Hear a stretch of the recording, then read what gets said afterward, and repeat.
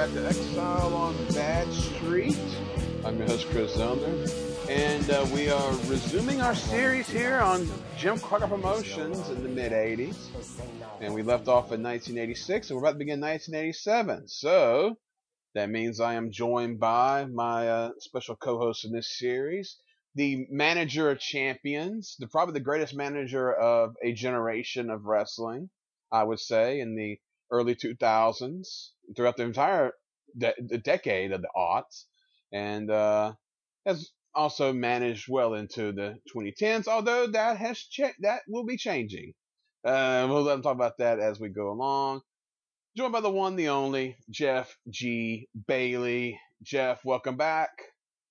Thank you, Chris. Always a pleasure to be here, and even bigger pleasure to hear somebody say all those great accolades about me. So lovely.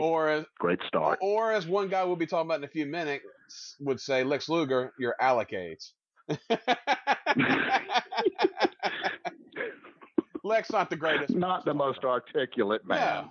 No, not at all. Not at all. But anyway, we'll get started here. And we left off in 1986, and now we're beginning January 1987. And the thing about Crockett at this point in time, as we begin the new year, is they're continuing a lot of their feuds that they, were doing in late 86, coming out of Starrcade. You got your rematches, Flair and Nikita still working on each other, Dusty and Tully, Ronnie Garvin and Big Bubba Rogers still having their little Louisville street fights. Nikita starting to wrestle against Ivan now in tag matches, Crusher Khrushchev and Dusty. Rock and Rolls and Raging and Ravishing are really getting going with their feuds since the title change was in December. But, they're, as we mentioned on the last show, there was some new faces that had come in, and we'll have more new faces as we go along. But as we start 1987 here, what was, as a fan, what was your mindset at the time of how the promotion was doing as a whole?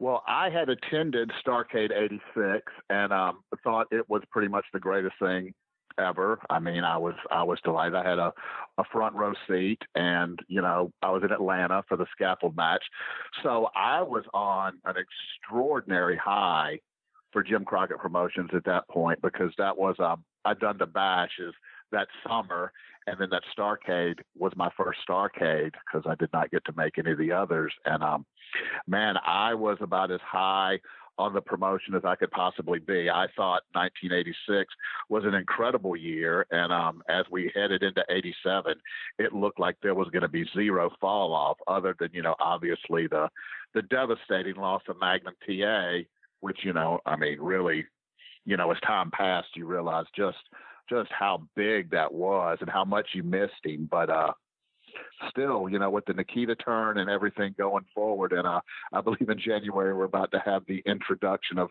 Vladimir Petrov to take Nikita's place.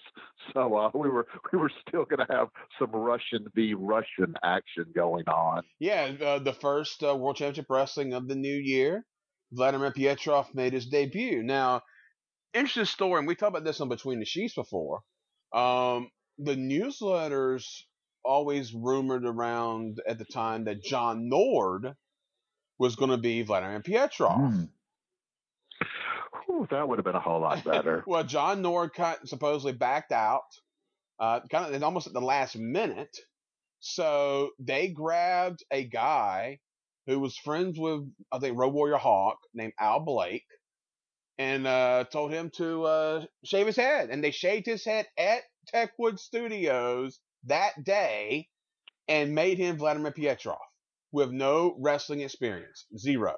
He was just a bodybuilder they found in the gym. Is that correct? Yeah, just a friend of Road Warrior Hawk. Yeah, and put him out there in this major new role that was going to be pretty much a semi-main event heel, working and get tags against Dusty Nikita and working against all the other baby faces. No wrestling experience.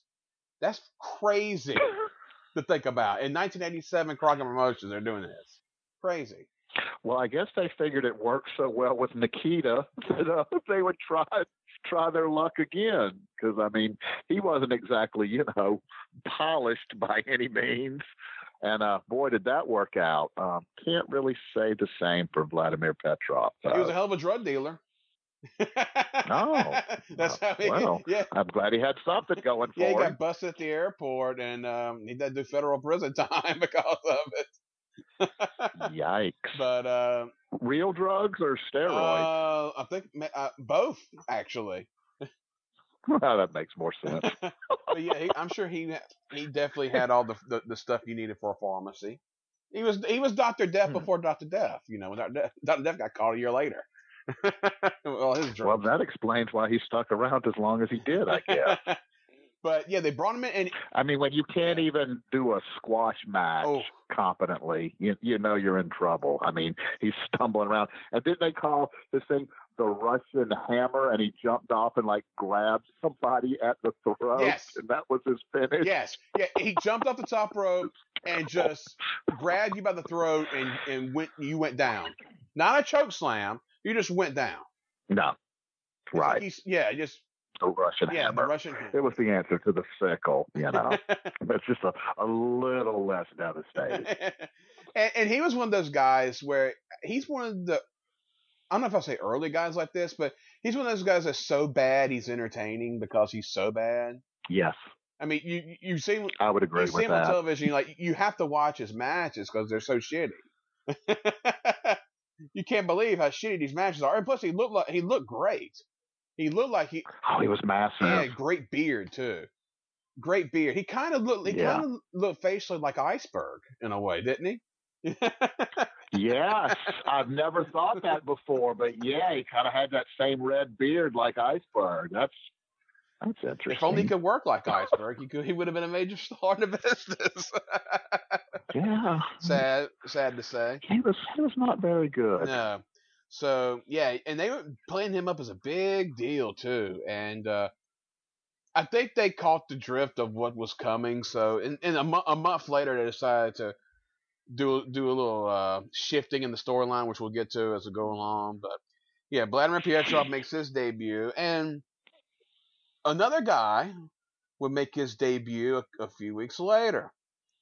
But this is a bigger deal, as fresh from Championship Wrestling from Florida, and the darling of the After magazines in 1986, Lex Luger makes his debut on World Championship Wrestling on January 17th, and this was a big deal. Like I said, if you were a Wrestling magazine aficionado like myself as a 7-year-old child in 1986, all you heard about was Lex Luger, and I was watching Luger on Channel 69. Well, Channel 36 at the time, with Joe Pedicino, Superstars of Wrestling block. They would play Championship Wrestling from Florida, and plus you would see him in person this week, what have you. And he's another guy. Looked amazing. Very green. Had been a heel, then turned babyface in Florida. So you saw him in both forms. And they bring him in here, and they pretty much go ahead and make him a heel by saying that he wants to be a member of the Four Horsemen in the future. Now, that brings to my question here, two-part question.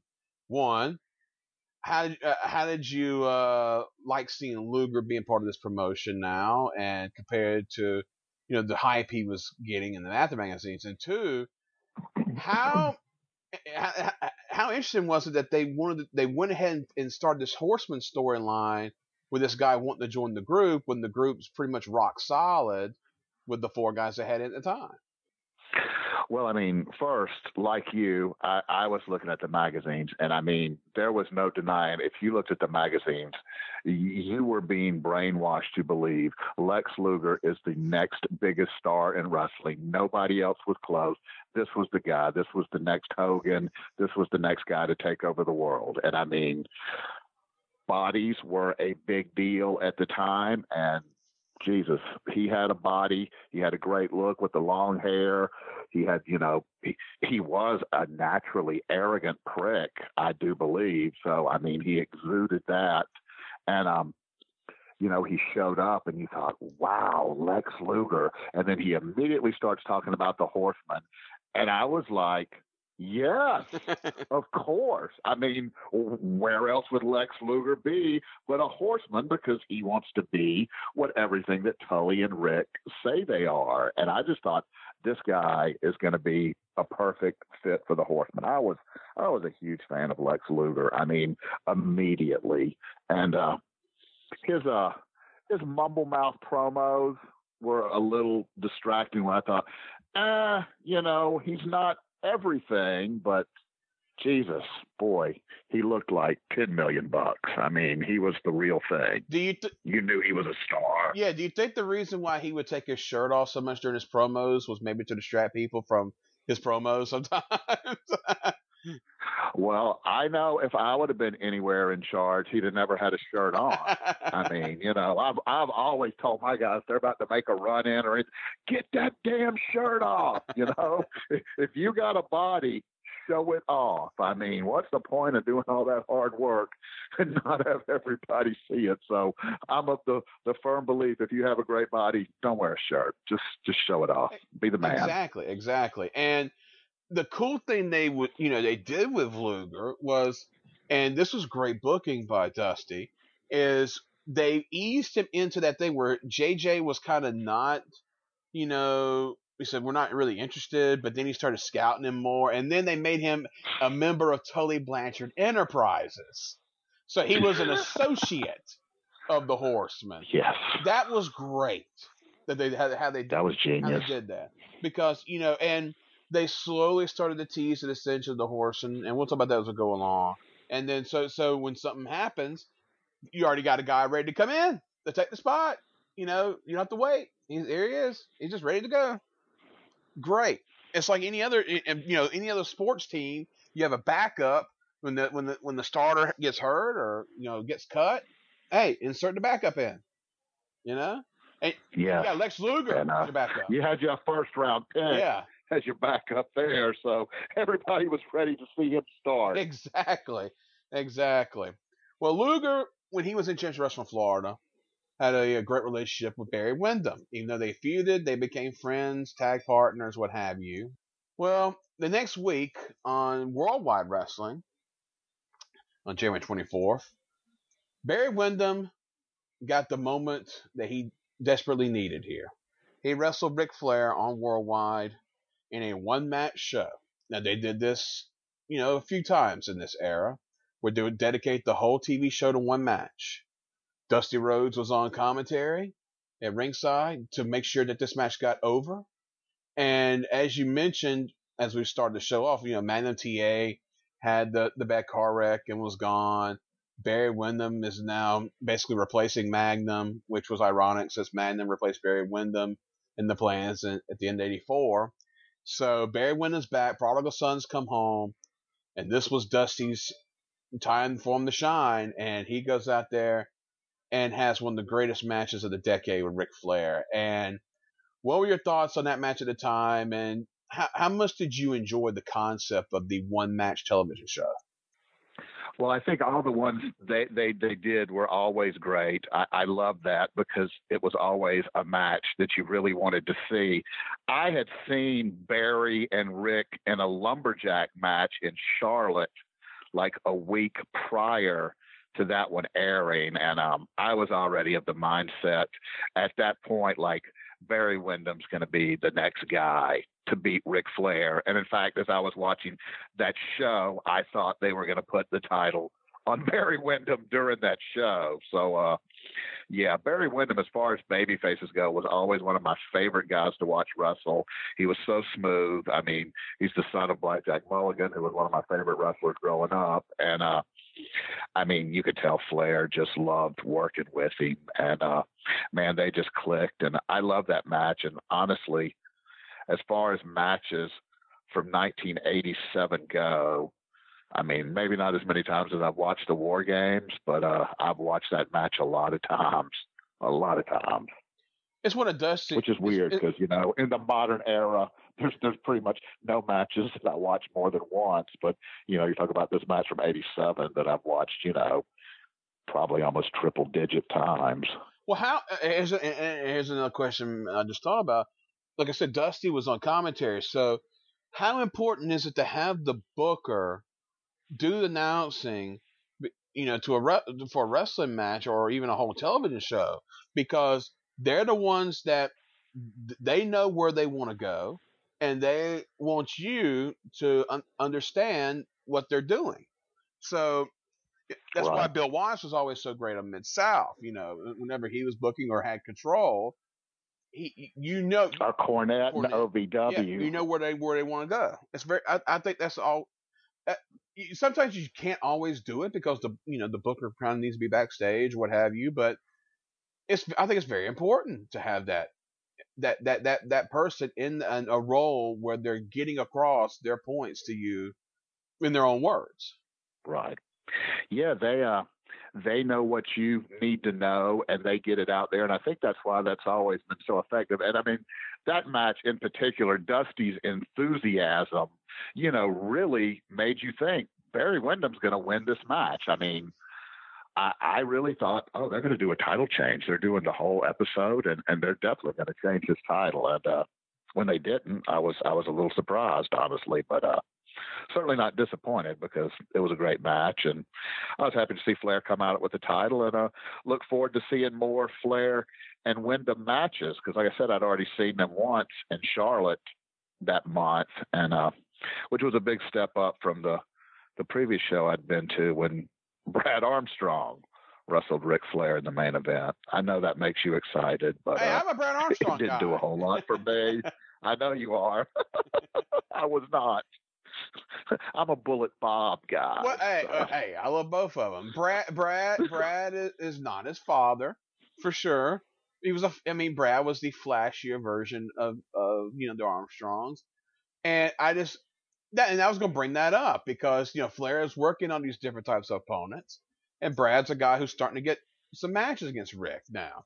But do you think the fact that maybe you didn't like the match because you didn't think Brad should have been in that spot, or what was your feeling on that? Well, I didn't think Brad Armstrong was a top contender for the title. And I mean, I remember thinking when I saw that was the match, I thought, is Flair going to get color for Brad Armstrong? Because, I mean, every Monday night I saw Ric Flair in the Greenville Memorial Auditorium. He bled. I mean, he got color for everybody. And sure enough, outside the ring, head to the post, zip, Flair comes up bleeding for Brad Armstrong. I said, well, he's giving it his all to make these people get with BA. But, I mean, even the diehards, found it difficult to get behind Brad Armstrong. I mean, I just don't think that anybody could suspend their disbelief long enough to think that Brad Armstrong was going to win that match or that title.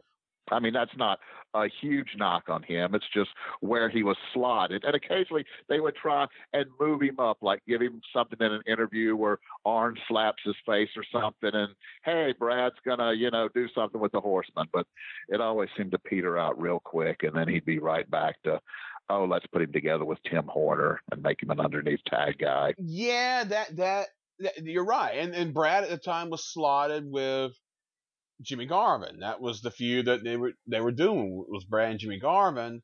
And they did the angle on television where Flair is in his Lakers starter jacket, coming out on Brad's interview time, and Brad gets pissed off and Horseman attack Brad. And that was the angle that they did to set up this run of house show matches. And okay. Again, you're right. I mean, he hadn't been really established as a guy ready for that type of role. I mean, Dusty, Nikita, Barry, even Dick Murdoch, guys like that, Ronnie Garvin, of course. I mean, guys like that are already established guys that would be, Flair house show main event guys. But that's the way it was kind of back then. Flair sometimes would work some of these different types of guys on some of these house shows. In Greenville, you're going there every week, like you said, so sometimes you kind of have to mix it up, don't you think? Yes, absolutely. I mean, I did see a lot of the same stuff there, but, during that period, the same stuff was, the Rock and Roll versus the Midnight Express. Yeah. It's not like I ever got tired of that match because it was different every time out. Yeah. And, I mean, the people were with the Rock and Roll Express and they hated the Midnight Express. So you had that great atmosphere of, people really into it and stuff. I think that's something that when I watch wrestling now and I see the crowds and stuff, you can just tell the difference. People are sitting there waiting on something to happen, as opposed to these people were just fully invested from when the bell rang. I mean, it really is night and day by comparison. But yeah, this was a very special time as far as, people just really being fully into the characters and the wrestlers. And, there were still people jumping the rails and trying to attack the wrestlers and stuff. So, I mean, we still had that going on. Oh, absolutely. Hell yeah. Did you see any of the Flair win the 60-minute draws at this time? Let's see. Where was that at? They did one in Atlanta. And they did in Atlanta and Greenville consecutive nights in February 1st and 2nd. Yes. Okay. I saw the Greenville one because I was at that. I was looking through my little newspaper clippings here, and absolutely, I was at that. I did not mark that it was a 60-minute draw on this, which is strange because I usually did. But yeah, I mean, I got to see Flair and Wyndham probably like maybe 4 or 5 times during like this early January, February run of shows, and man. Boy, they certainly never disappointed. I mean, definitely one of my favorite Flair series that he had during this period of time. I mean, the Dusty stuff is always going to be the Dusty stuff. But as far as, wrestling and really doing long matches and working that really fast, I mean, Barry really pushed Rick to work a faster pace than, say, a Dusty Rhodes match. So they really stood out. That's a great point, because let's look at the guys Flair's wrestling. All right, Flair's Nikita. That's more you're selling for Nikita's power game. And so you got to deal with a big man, not a great worker. So you got to work around his limited ability. Dusty, it's more of a mind game. You're playing, the psychology with Dusty. Ronnie Garvin, you're just out there beating the shit out of each other the whole match. You're working a methodical pace where you're just kicking each other's asses. And then you got Barry Windham, where, you turn it up to 100. You're working a fast pace. Things are happening. Bam, bam, bam, bam, bam. That's like a lost art in wrestling these days, is you don't have the guys that have this variety of opponents and matches anymore like you did back then. Everything's pretty much almost the same in a lot of ways. Yeah, it always bothered me that people would always talk about Ric Flair and say, "Oh, Ric Flair just wrestles the same match" and stuff like that. And he did wrestle the same match with some guys, because guys like Sting and Sid and Nikita, yes, he was going to hit the ropes and go up into the press slam and all that kind of stuff. But that wasn't the only match he worked. So. Well, Flair had clearly that's why he had his greatest hit spots, and that's fine. Sure. I mean, yeah, it's understandable. Fan, when you want to go see an artist in concert, you want them to play the hits. You don't want to go out there and play, all right, here's all my tracks off my new album. You want to hear the hits. You want to see the hits, and yeah, not every match is exactly the same. There's a formula, but I don't think there's really anything wrong with that. In a way, Hey, if it works, it works. That's all that matters. But well, it's been the knock on Ric Flair when people try to shade him out of the number one spot. If somebody wants to say that they think Terry Funk's the greatest of all time, then that's me. and not one that I would spend more than a minute to argue. I would say, me personally, I lean towards Ric Flair, but if it wasn't Ric Flair, it'd be Terry Funk, and if it wasn't Terry Funk, it'd be Jerry. I think all three have a legitimate claim. Exactly. Being the greatest. Exactly. We talk about Brad Armstrong.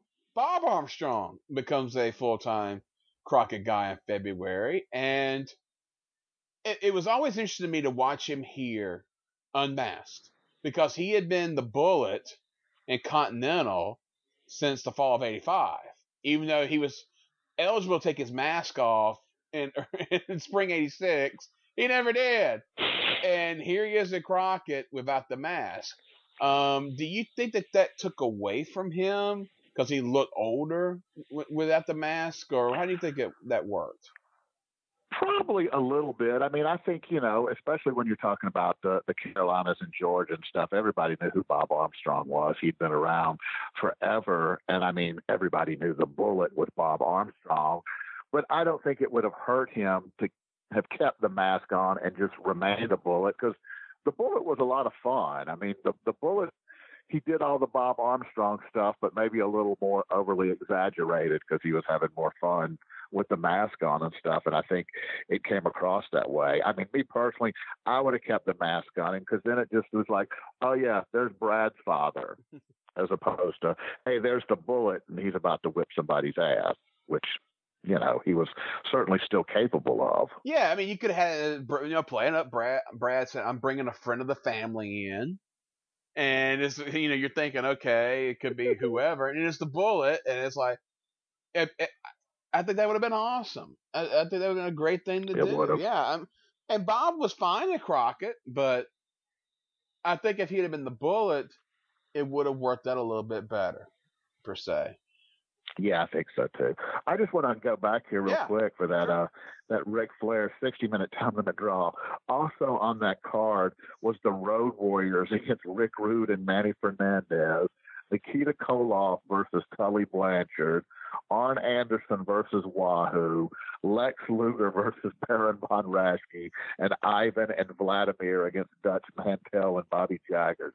That was a hell of a card for a Monday night. Absolutely, yeah. That's a loaded card. That was a big card. That is a loaded card, no doubt. And hey, look, the Omni the night before, you had Dundee and Dutch as your opener.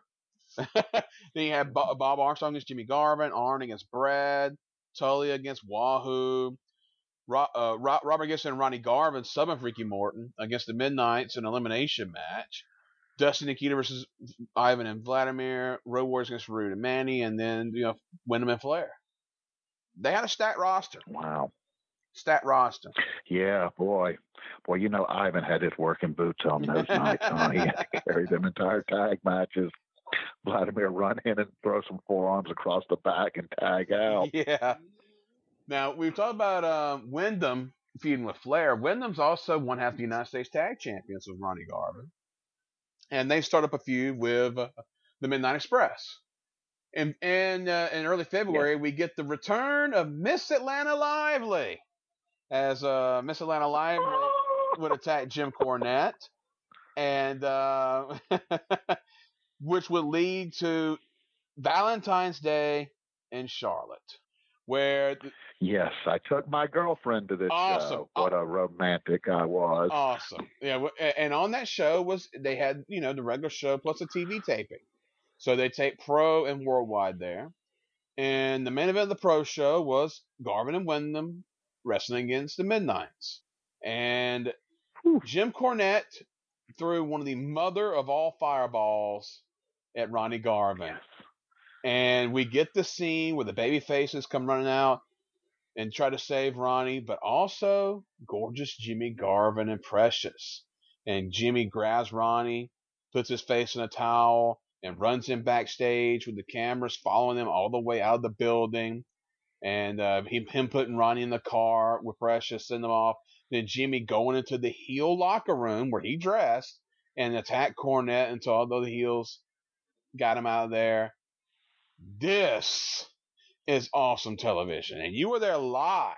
So you have a live perspective of this. How crazy was that scene? Well, I mean, the fireball was spectacular. It was amazing. All that was great. It was a great live moment. But when I got home and got to watch the TV and see him burst into the dressing rooms and all that, it felt so real.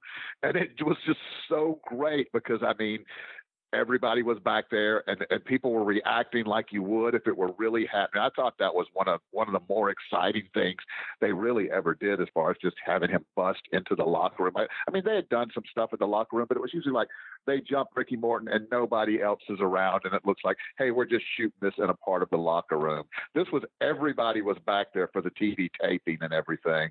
So, I mean, the locker rooms are full as he's busting back into this stuff. And it really just felt real. And you thought, oh, I guess Jimmy Garvin has just turned babyface, and which, you know, I didn't see coming.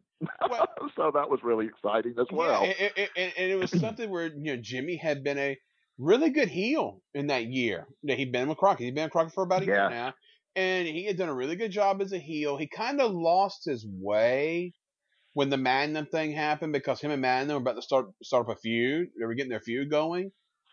Well, they were, their Magnum's last match was the lumberjack match with Jimmy Garvin in Greenville and stuff. So, I mean, they were really just getting their thing cooking. So Jimmy goes from, being in this feud with Magnum TA to being in a feud with Brad Armstrong. And, it's not the same. And he's in Bill Dundee's inserted in with it. Where Dundee, and I love Bill Dundee, but Dundee, tries to take over, the promos and everything. So he's taken away from Jimmy Garvin. And one thing that they didn't do for that full year was they never acknowledged or had Jimmy and Ronnie ever cross paths. Never. Right. And then this happens, and the deal there. They got this, same last name, and they're storyline brothers, but. I mean, this is again, it's brilliance by Dusty of how all this played out. Yes, brilliance. Yeah, that one worked. That was one of those where you just went, was great. But when I got to see it on TV and see him burst into the locker room and stuff, I just thought, man, this has reached next level stuff. And I mean, the Midnight, somebody fresh, but Ronnie and Jimmy were going to provide. So I was so excited about that because. Much as I loved watching the Midnight Express, Rock and Roll Express, I had seen it a whole lot by this point. And now you have an angle filled with heat. No pun intended with the fire. Yes. But you got an angle filled with heat, and that way, you had this extra spark to it instead of just being guys against guys. And we'll talk about more about this stuff as we go along. But tremendous angle here. Now, I did miss this. I was going to come back to it. The week before, they did the big turn. Dusty Rhodes and Nikita Koloff and Dick Murdoch as a six-man tag team against Ivan, Vladimir, and there's a masked jobber as a Russian assassin or something like that. And you could tell that they just grabbed this, some scrawny dude and put him on their mask so he can get his ass kicked. And then the turn happens after the match where Dick Murdoch turns heel on Dusty Nikita and explains that he cannot believe that Dusty had taken this Russian under his wing, and he was like basically turning his back on his country while Dick Murdoch is aligning with Ivan Koloff. What did you think about that angle, and how great was it seeing Dick Murdoch as a heel again? Because he probably was at his best as a heel. Oh, absolutely. I don't think 1987 babyface Dick Murdoch was quite going to get over in the Crockett territory. The women were not going to be screaming for Captain Redneck. Yes, you're absolutely right. Now, me personally, I love Captain Redneck, but my gosh, that's the thing people don't really think about looking back on that, and that's there was a lot of women in these crowds in '86 and '87. Oh, yeah. I mean, a lot of women. I mean, you can hear them; they're squealing through most of these matches. So they weren't exactly, wetting their panties for Captain Redneck Dick Murdoch. Well, maybe some of the fat women. Maybe. It's possible. No accounting for taste. I mean, fat women need love too.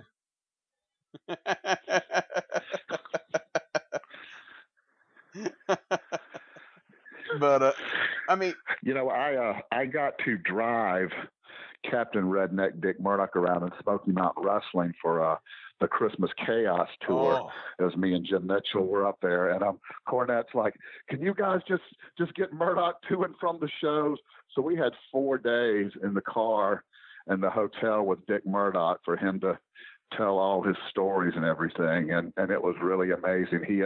He ribbed Jimmy one night. He came out of the store and said, "They won't sell me a goddamn bear because I don't have an ID. Can you go in and get it for me?" So Jimmy goes in and buys him like 2 12-packs of Coors Light, but this took about 2 minutes before we got to that point because he goes, I want some Curves. Jimmy's like, what? Curves, what? Curves, what? This went on for like 2 minutes where I was like, he wants some fucking Coors. So he goes in and gets the two 12-packs, and he gets back in the car. And Dick Murdoch goes, thanks for buying my beer, you dumb son of a bitch. You really think they carded me? Didn't give him the money for the beer. He just made him buy his beer. So it was really great. Fantastic. And I had to take him to the airport that I guess it was Monday morning, and I mean, it's like snowing like crazy in Knoxville. We're crammed into a little Dodge Colt with Captain Redneck crammed in there, and I'm just cussing him the whole way. God damn it, Dick Murdoch, why couldn't you have had a flight later? Because it's like 6 a.m. and it's snowing and shit, but it was a great experience, and we got to hear a lot of great stories from Dick Murdoch that weekend, and God bless him, rest his soul. He was one of the greats. Absolutely. Do you think that they did this because Petrov was flopping? They did this turn? Probably. And do you think Probably and so. do you think that they kind of didn't go the full way they could have, because Dusty and Dick never really had a definitive singles match in this whole deal?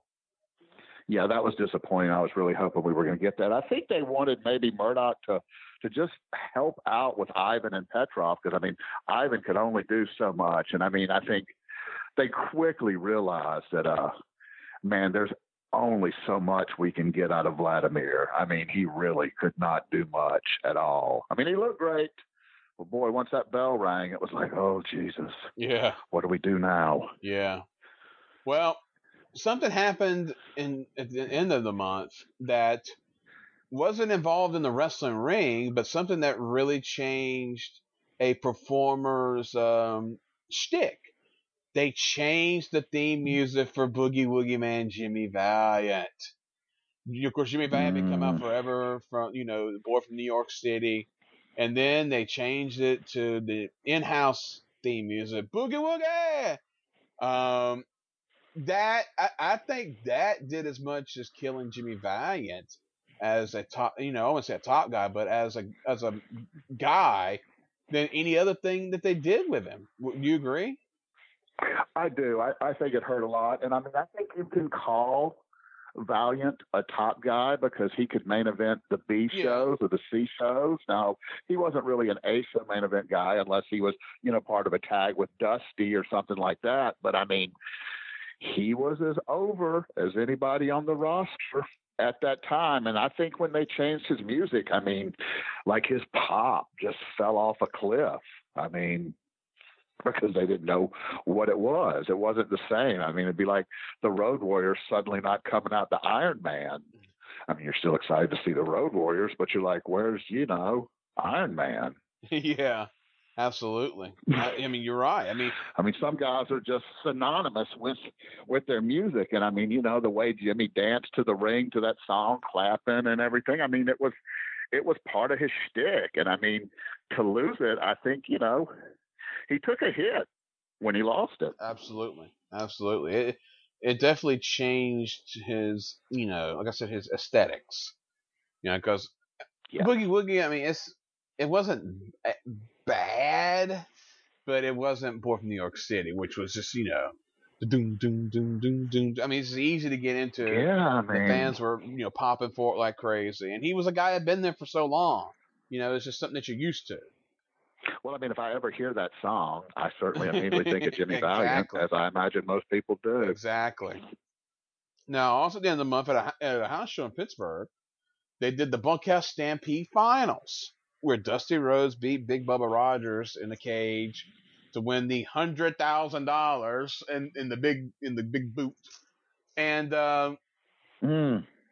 this is, one the Bull of the Woods. One of the Bull of the Woods. This is one of those things where they're starting to try to do more things in the Northeast. Do you think that the Buckhouse Stampede Finals should have been something that should have been held in a southern city, or do you think that they were trying to do the right thing by trying to, have something like this happen in a town like Pittsburgh? Well, I mean, I don't think it's like when they took Starcade away, I don't think anybody was fuming that they didn't get the Bunkhouse Stampede finals. I mean, so I think for something like, and I mean, I was, initially excited about the Bunkhouse Stampede as a concept, the way they sold it. It sounded fun, but, once you saw one, it was just another battle royal with some plunder in the ring. There wasn't a whole lot to it. So, I mean, Pittsburgh is a place they were looking to get into, and I can see the reasoning doing it there, and hoping that this is something special. This will give it a boost or whatever. But as we get further through this year, boy, they screwed it up pretty bad. They sold out Pittsburgh. They sold out the house. So yeah, that's good. I mean, I think there was a big demand for Crockett Promotions. I mean, everybody who had cable had TBS. So if you watch wrestling at this point, you definitely wanted to see those guys, and I could see why they were wanting to get out and do more. And but boy, it ended up hurting pretty bad as we get later in the year. Yeah. Well, but right here, I think it was still a positive. Oh yeah. All right. Also, the last World Championship Wrestling in February, Ole Anderson and Tully Blanchard have their showdown. As after an Ole and Arn match, Tully and the whole month basically they've been cutting these promos, saying there's no dissension in the Horsemen. And there was this one promo by J.J. Dillon. I don't know if it was the week before this, but it, basically going to this whole thing about Ole Anderson's career. I mean, talk about how great Ole was and how important he was. And then they're trying to build Ole up. And then Tully comes out here and said that Ole should have been paying attention to business instead of a snot-nosed kid. Instead of that snot-nosed kid. Yeah, which prompted Ole to punch him. Yeah, prompted Ole to punch him. So now we have the Horsemen in disarray. And, of course, that was the Ole would take time off to go watch his son, Bryant, future Smoky Mountain star Brian Anderson, and watch him compete in high school and do tournaments and stuff. And that's what Tully was kind of talking about, that Ole had kind of lost his way because he was too busy watching his kid instead of doing Horseman business. And that's, again, a great way to explain why you're doing what you're doing with Ole and Luger. You mix the reality in with the storyline. Well, nothing works better than reality. And I mean, Ole was gone for his kid, and Tully called him out for it, and people bought it. And, as we get further into this, I was always disappointed that that did not go further than it did. I mean, my recollection, and I'm sure you will have more details on this, is, Ole turns, and then he makes that save with the baseball bat and does the dance of the Rock, because nobody's going to forget the dance of the Rock. Mm-hmm. And I think they had like an Omni main event. And then I think Tim Horner came out to be his partner, and then Ole was gone from TV like almost instantly. And I never got to see Ole against the Horsemen live during this period. Really? Okay. So I was always disappointed. I did not get to see that happen. I'll have to look through here and see if they never had that in Greenville or Columbia or anything, because how long did it last before Ole was gone? I mean, it did not seem like... It went into May. We'll get it. We'll get into it as we go along. But yeah, I know I think it was into May. I could be wrong. Now, we're starting March up, and this is an interesting time at Crockett Promotions.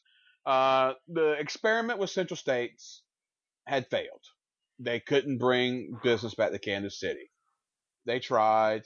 It didn't work. So they pulled everybody out of Kansas City. Now they hitched their wagon to another championship wrestler from Florida. So they bought it out. And now they're aligned with that, which they started bringing some talent in from there. So Bill Dundee is working as the liaison, I guess, in a way, because he's booking Florida. And the Mod Squad's coming in, the Barbarians back around, and Mike Rotunda makes his return to Crockett Promotions. Now, you watch Mike Rotunda '87. He what can I say about '87 Mike Rotunda? He's about as bland can get. Would you agree with me on that one?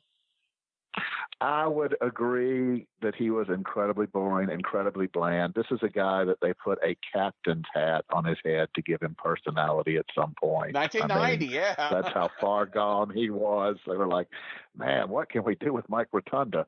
Well, let's call him captain and give him a captain's hat. Oh, that sounds great. Yeah, teaming up with Norman and Abdullah the Butcher. Oh, good God. So, yeah, you got guys like that coming in. Upset about that. And they actually teased on commentary at one point in time that Stan Lane was coming in to be a partner of Jimmy Garvin while Ronnie was out. More about Stan Lane in a little bit. But also in early March, Arn makes his decision and decides he's going to stick with the Horsemen, not Ole. So Ole hitched his wagon to him in '85.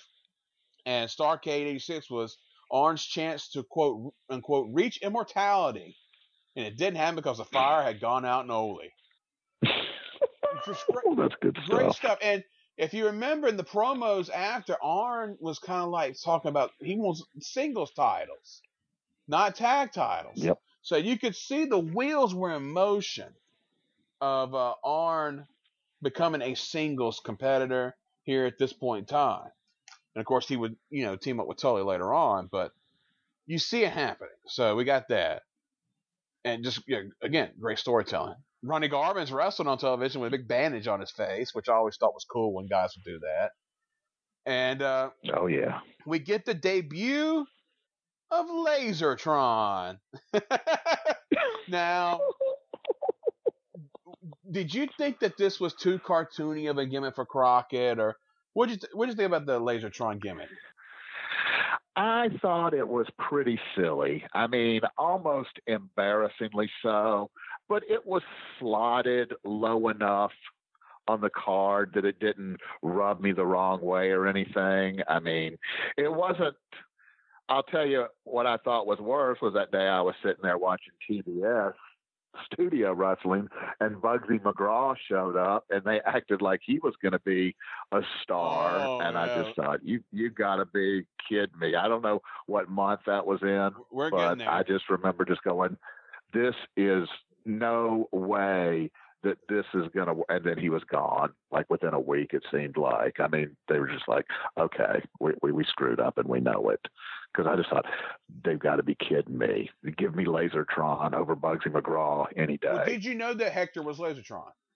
I did not. Okay, see, not immediately. I found out fairly quickly, but I did not know. Well, here's the thing that I knew as a 7-year-old at the time, because Hector Guerrero was wearing, when Lasertron debuted, Lasertron was still wearing tights, not pants. And it was the same silver tights that fucking Hector was wearing just weeks before. So I was like, oh, that's Hector Guerrero. But you know what? They did a smart thing, though. They debuted him on TBS, and he won the fucking World Junior title from Denny Brown on his debut on TBS. Which, Denny Brown, even though he was Denny Brown, they still kind of like protected that title in a way, because you never really saw it defended a whole lot on television. Denny Brown would be in job matches, and stuff like that, but I saw it as the opener of almost every house show I ever went to. I can tell you that. Denny Brown versus Nelson Royal, 20-minute Broadway, kicked off more shows than I can count it. And I got to tell you, I hated Denny Brown, and as a asshole fan, I heckled Denny Brown to death. I mean, I would just ride him the entire match at a show in Greenville. I swear, I think they did a title change just to shut me up. because I think Nelson had the title. And I was just, poor Denny Brown, you're never going to win. It's going 20, Denny. You're never going to get the Burger King. And I just was just on him the whole match, how he was not going to win. And at like 1956, they did a pinfall so Denny Brown could roll out the ring and stick that title in my face and cuss me. And I just nodded like, all right, Denny, you showed me. And then I saw that match later that week, and Nelson Royal had the belt back. So I think they just did it so Denny Brown could roll out the ring and stick it up my ass. Sure. Because, I mean, every Monday night, as soon as he came out, I just, oh, Denny, you got no chance, Denny. Just go home now, Denny. I mean, I just rode him unmercifully. Fantastic. Well, what an asshole. And that's why we love you. I tell you, there's a match that takes place during this first week of March that really interests me, and I wish there was video of it. In Memphis, they did on March the 5th, the King of Tennessee match. Bill Dundee versus Dusty Rhodes at the Mid-South Coliseum, where Bill Dundee won. Holy cow. They were doing this deal on local Memphis television, of course, where Bill Dundee was proclaiming himself the true King of Memphis. And they were, running down Lawler, kind of, sort of. And Dusty was saying he was a real king of wrestling. And they did the deal, set it up there, and Dundee went over. I can't imagine a world that Dusty Rhodes put Bill Dundee over in 1987. That's mind blowing. Yes, I mean, I don't know how clean of a job it was. But he did it. Wow. He did it. He wow. did it. And that's a match I've always wanted to see. And just yeah, I would like to see that. I doubt it's in the WWE libraries. I tell you, sad. Now we mentioned Lasertron earlier. They're doing a deal where they're announcing teams for Crockett Cup in March, and Jimmy Valiant said he wants Lasertron to be his partner, and then he said they would donate their winnings to the underprivileged. In your career, have you ever thought about donating any of your money to the underprivileged? I was the underprivileged. I've always viewed myself as the underprivileged and the charity that needed to be fed first. So, no, I did not. Amazing. I mean, if we even would have done an angle like, we're going to throw out the $101 bills to the crowd, I would have been like, let's throw about 3 of them out there and then split the rest. The hell with those people. Now, they've done the Ole thing, and they did a weird angle to me on Worldwide on March 14th, where Jim Cornette came out with the JJ and told him that he was going to help him with his problem. And Ole Anderson went to the ring, and Big Bubba comes out, and Big Bubba goes in and starts brawling with Ole. And then Ole knocks Big Bubba to the floor as the show goes off the air. That was a weird one because, I mean, they had solely set up Ole and the Horsemen to be in the main story, and now they've thrown Bubba in here. Why do you think Dusty did that? I don't know why they didn't want to do more stuff with Ole, because again, like I said, I don't feel like they really did a whole lot. Maybe they didn't feel like they had somebody to put with Ole to put him on that level of Tully and Arn or Rick and Tully and Arn or whatever. And they wanted to do something with Ole, and obviously I think they had big plans for Bubba, because it was pretty clear that he was blossoming into something pretty special. I mean, for a guy that size who could move the way he did. And I think they probably just thought that would be a great learning experience for Bubba to work with Ole. Yeah. And they worked, we'll talk about that Crockett match. They worked in Greensboro that night, the day the show aired, in a match. I mean, maybe it was the idea. So you could be onto something there. Definitely could be on. I would think so, because I think they definitely saw that they had something with Bubba, and man, you can't learn from somebody much better than Ole. I mean, he's a ring veteran. That's pretty good. He's a ring veteran, that's for sure. He's been around a little while. He's seen a little something. Yeah. Two guys who really haven't talked about at this point in the show, because they've pretty much been working against, a certain set of opponents. The World Tag Champions, Raging and Ravishing, Rick Rude and Mark Hernandez. And I want to talk about it because everybody talks about the Road Warriors squash matches on television. I think at this time, Raging and Ravishing squash matches were as strong as any squash matches you can get, because they just beat the shit out of dudes and did it quick. And that's an art in wrestling, to look impressive like that. That's how you get over. And those guys went out there and did it. What were your thoughts on them in their TV matches? God, I mean, I loved them as a tag team. I mean, they had the We Will Rock You entrance music and stuff. And I mean, I thought those, the world tag titles that they carried were the best looking world tag titles that Crockett ever had. And they kept them. Those belts looked amazing. I mean, they were beautiful. You know the story behind that? Those were. I don't. I think it was the 50th anniversary titles, or something like that. 40th anniversary, 50th anniversary, whatever. So they had them made to give them to Manny and Rick. And when Rick quits, he goes with one of the belts.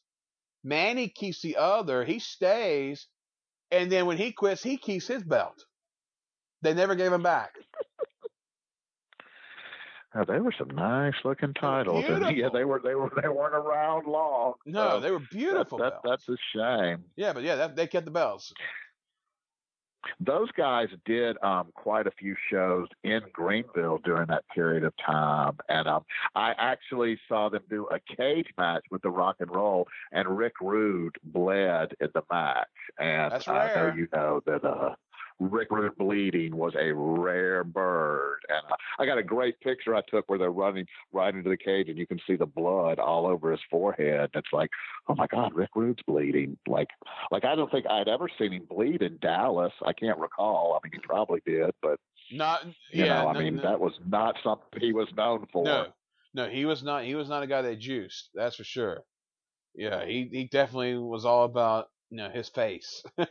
Which, hey, if you can get away with it, if you got enough heat doing something else, you can get away with it. More power to you, I say. So it's whatever you got to do. Rude, during this period and a little later, I mean, he was one of the great heels in wrestling there for a while. I mean, he really was something special. Absolutely. And you mentioned Greenville, and I'm just looking at the result here. Were you at the March 15th show? Let's see. Let me look at my things here. Was that Dusty and Dick Murdoch? No, that's Flair and Wyndham. 90-minute time limit. 2 out of 3 falls. Ooh, it seems like I would remember that. I don't see the clip here. Let me see what else was. Because I was going to ask you, how many 90-minute matches, time limit matches had you seen really in that era? Not in that era. I saw Blackjack Mulligan and the Masked Superstar. Oh yeah. For 90 minutes when I was a much younger man. No, I was not at that, unfortunately, which, Makita and Luger, Ricky Morton, Rick Rude, or maybe that's the one where Rick Rude bled. I can't remember. Maybe the Rick Rude bleeding actually superseded Ric Flair and Barry Windham. That seems hard to fathom with my love of Ric Flair, but I was pretty well taken with seeing Rick Rude bleed. Like, oh my God, it's like a holy grail. Yeah. Rick Rude is bleeding. I mean, Luger, he didn't bleed much either, and usually when he tried, it wasn't about shit anyways. But Rude had him a nice big forehead full of blood, so it was impressive. Absolutely.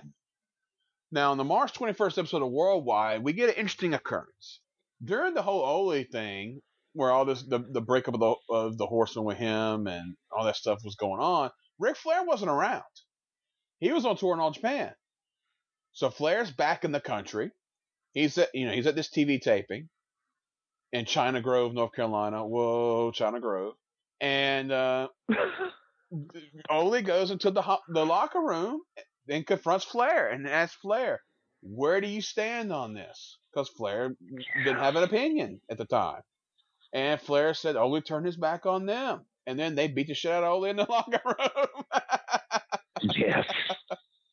Yeah, they did. Crockett loved those locker room That's a angles. great clip. Yeah, they loved doing that locker room angle, didn't they? And I think that's something that's a lost art in wrestling too, is going into the locker room like that. Although we see the thing on wrestling nowadays, you see guys in the back. Everything's in the back, but you don't go to the locker room where everybody's like dressing like they used to back in the '80s.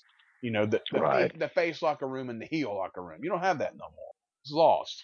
No, and I mean it was a thrill then, because you didn't have that stuff, and you felt like you were seeing something like, oh, this is real. He's confronted him in the back, and now they're gonna kick the hell out of him, in the shower in the locker room, and leave Ole laying there on the floor beat half to death and stuff. And it was very exciting. I mean, I just thought, when you got backstage like that, it's when you make stuff based on something real, like Memphis pretty much tried to do everything, it always gives it that much more flavor. So you had the people who were like, oh, he was just trying to help his kid, and these bastards, attacked him for it. Then you got the other side, which is, oh, he wasn't paying attention to horseman business because of that spot-nosed kid. And, people would really argue about things like that in the crowd. I mean, those kind of things made it into the crowd, and people, treated it like it was real. And, regardless of what they knew or didn't know, there was this level of, hey, we're all in on this. And by God, if Ole did it for the love of his child, then I'm going to support Ole. Yeah.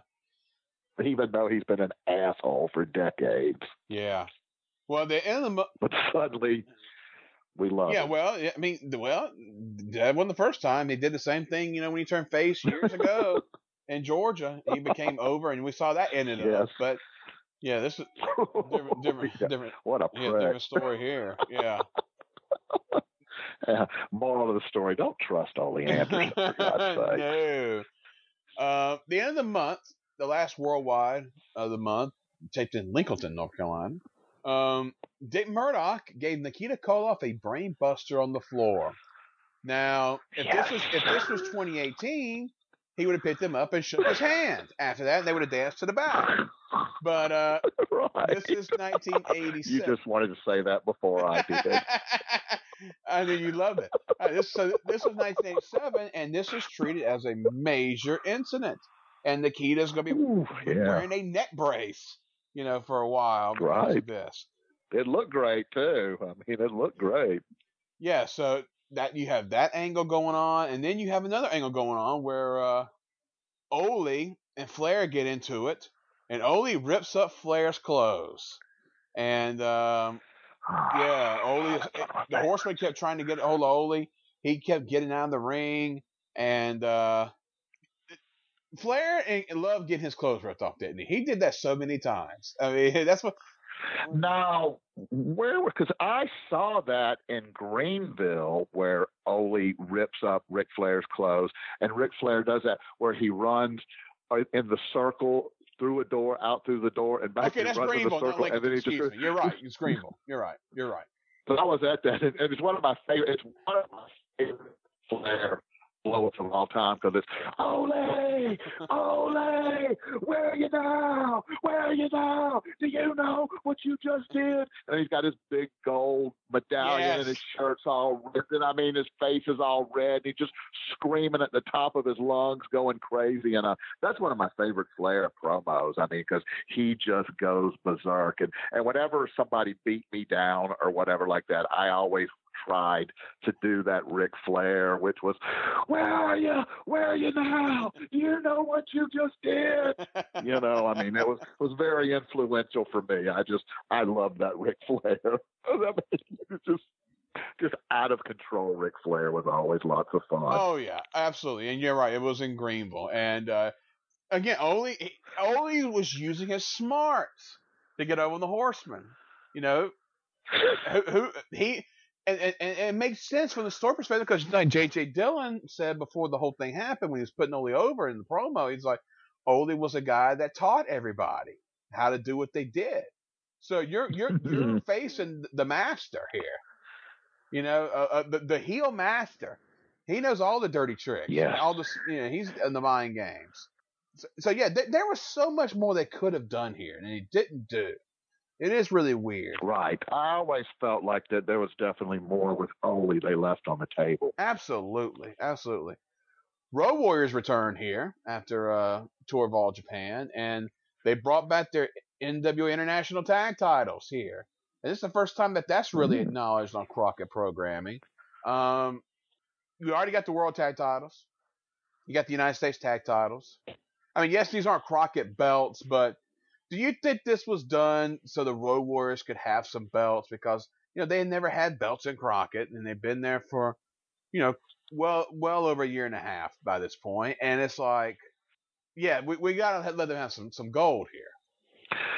Probably, but the thing about the Road Warriors is they were in and out, so there was never like they were just there forever not getting the titles and stuff. So I mean, I didn't think it was a negative that they didn't have them, because they would come in for these short bursts and then I guess go back to Japan and then come back. And you really thought, man, if they put the titles on the Road Warriors, who in the hell is going to get them off of them? And yeah, they would have to agree to do so. And I mean, I was starting to learn a little more about wrestling at this point, and I was hearing things like, "Oh, the Road Warriors don't like to, sell." I was like, "What's that?" They're like, they don't like to get beat on. I was like, "Yeah, they definitely don't like that much." Oh no, they definitely don't do it much.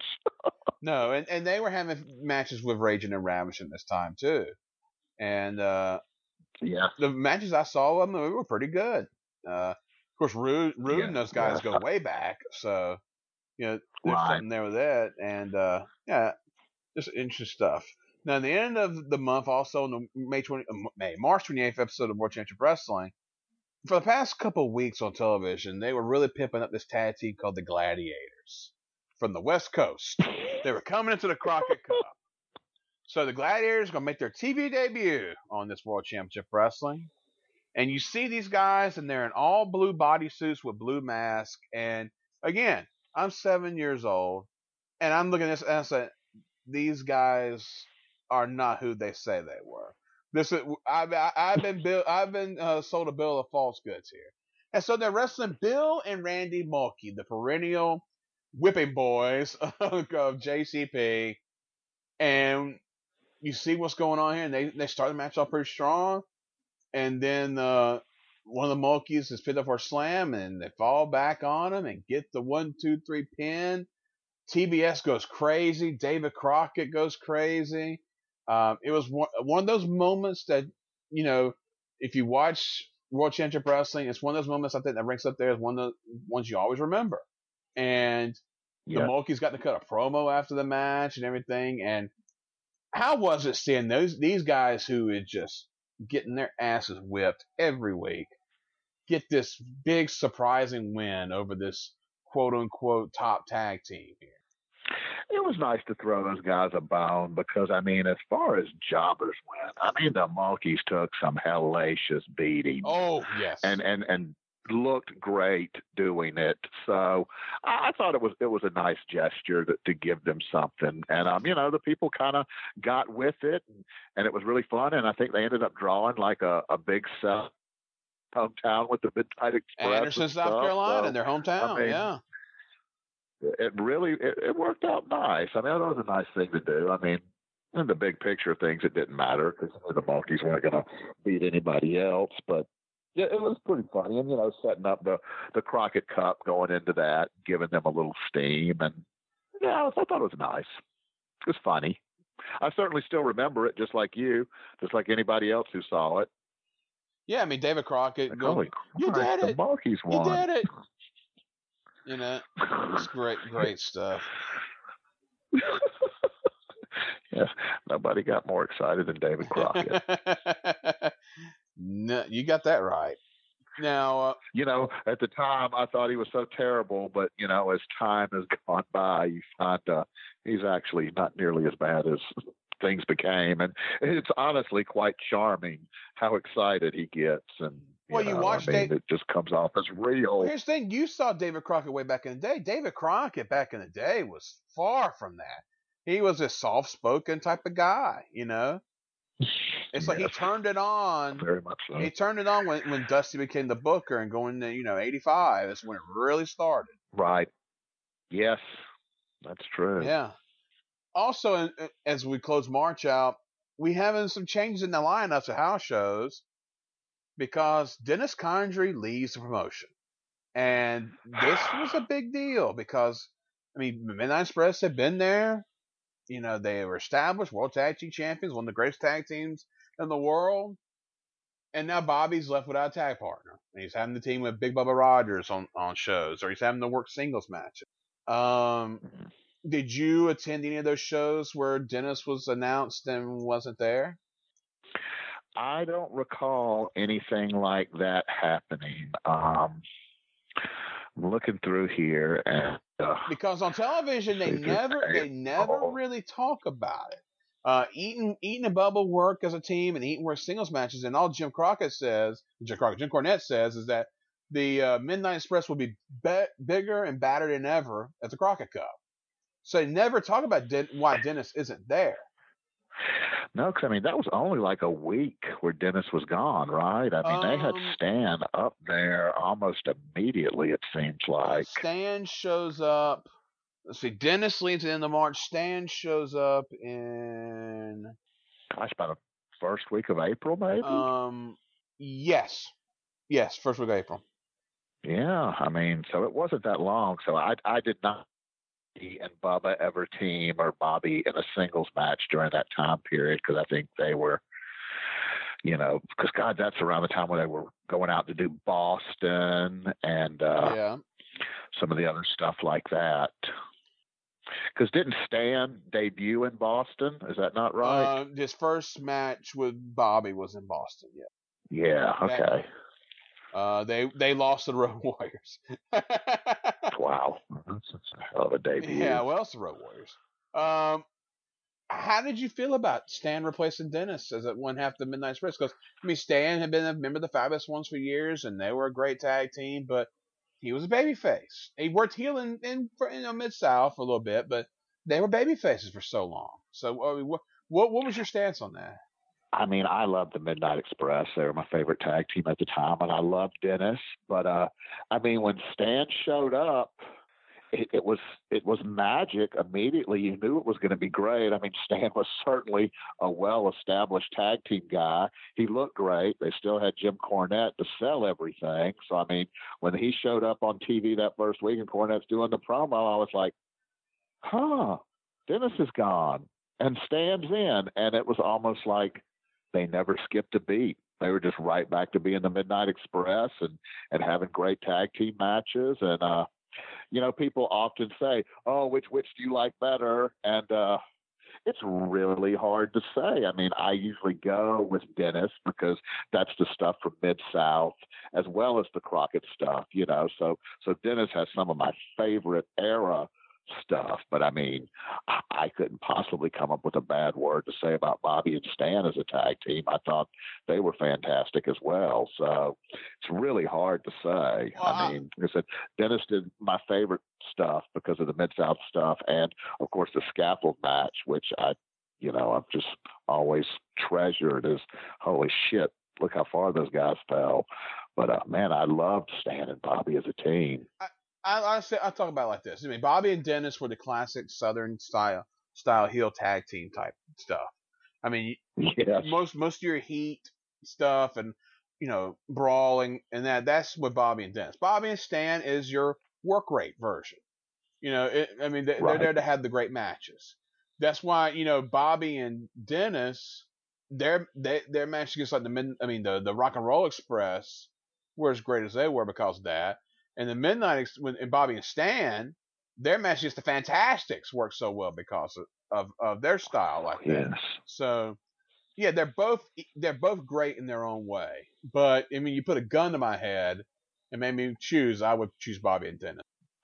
Yeah, they were just a little grittier, yes. And Dennis worked with a bandana around his neck, and not much was cooler than that. He kick your ass. Yeah, and wasn't afraid to get that big color. Yeah, Stan Lane looked like he wanted to wine and dine you, Well, Dennis Conner, like, he wanted to just beat the shit out of you. Right. And there's I nothing think wrong that's with a fair assessment. that. No, they were both great. Both served their purpose, and I'm a huge fan of both. I would just give the slight nod to Bobby and Dennis because they were a little grittier and brawlier and bloodier, more fighters. Yeah. All right, April 4th, Championship Wrestling. Dick Murdoch suspended for 30 days because he's got to go to Japan. So they stripped him and Ivan of the U.S. tag titles that they had won from Garvin and Wyndham. So those titles are vacant again. Ric Flair basically starts up a new feud here as he's kind of been calling out Precious for a couple of weeks, and she finally comes out and slaps him in the face. And Flair says he's going to bring out his Space Mountain Nets the next week. And he asked if the next time Precious would slap him, would it be behind closed doors? And I like Flair said, I like it. He liked when women got rough with him. I mean, this is. I think the Flair work and the Jimmy Garvin angle with Precious is tremendous. Oh, it is. I mean, the mannequin in the lingerie, he's out there kissing all over and stuff. I mean, you could tell he was just having a ball and just heating it up. And I mean, and what a great thing for Jimmy Garvin. I mean, it really, gave him a boost.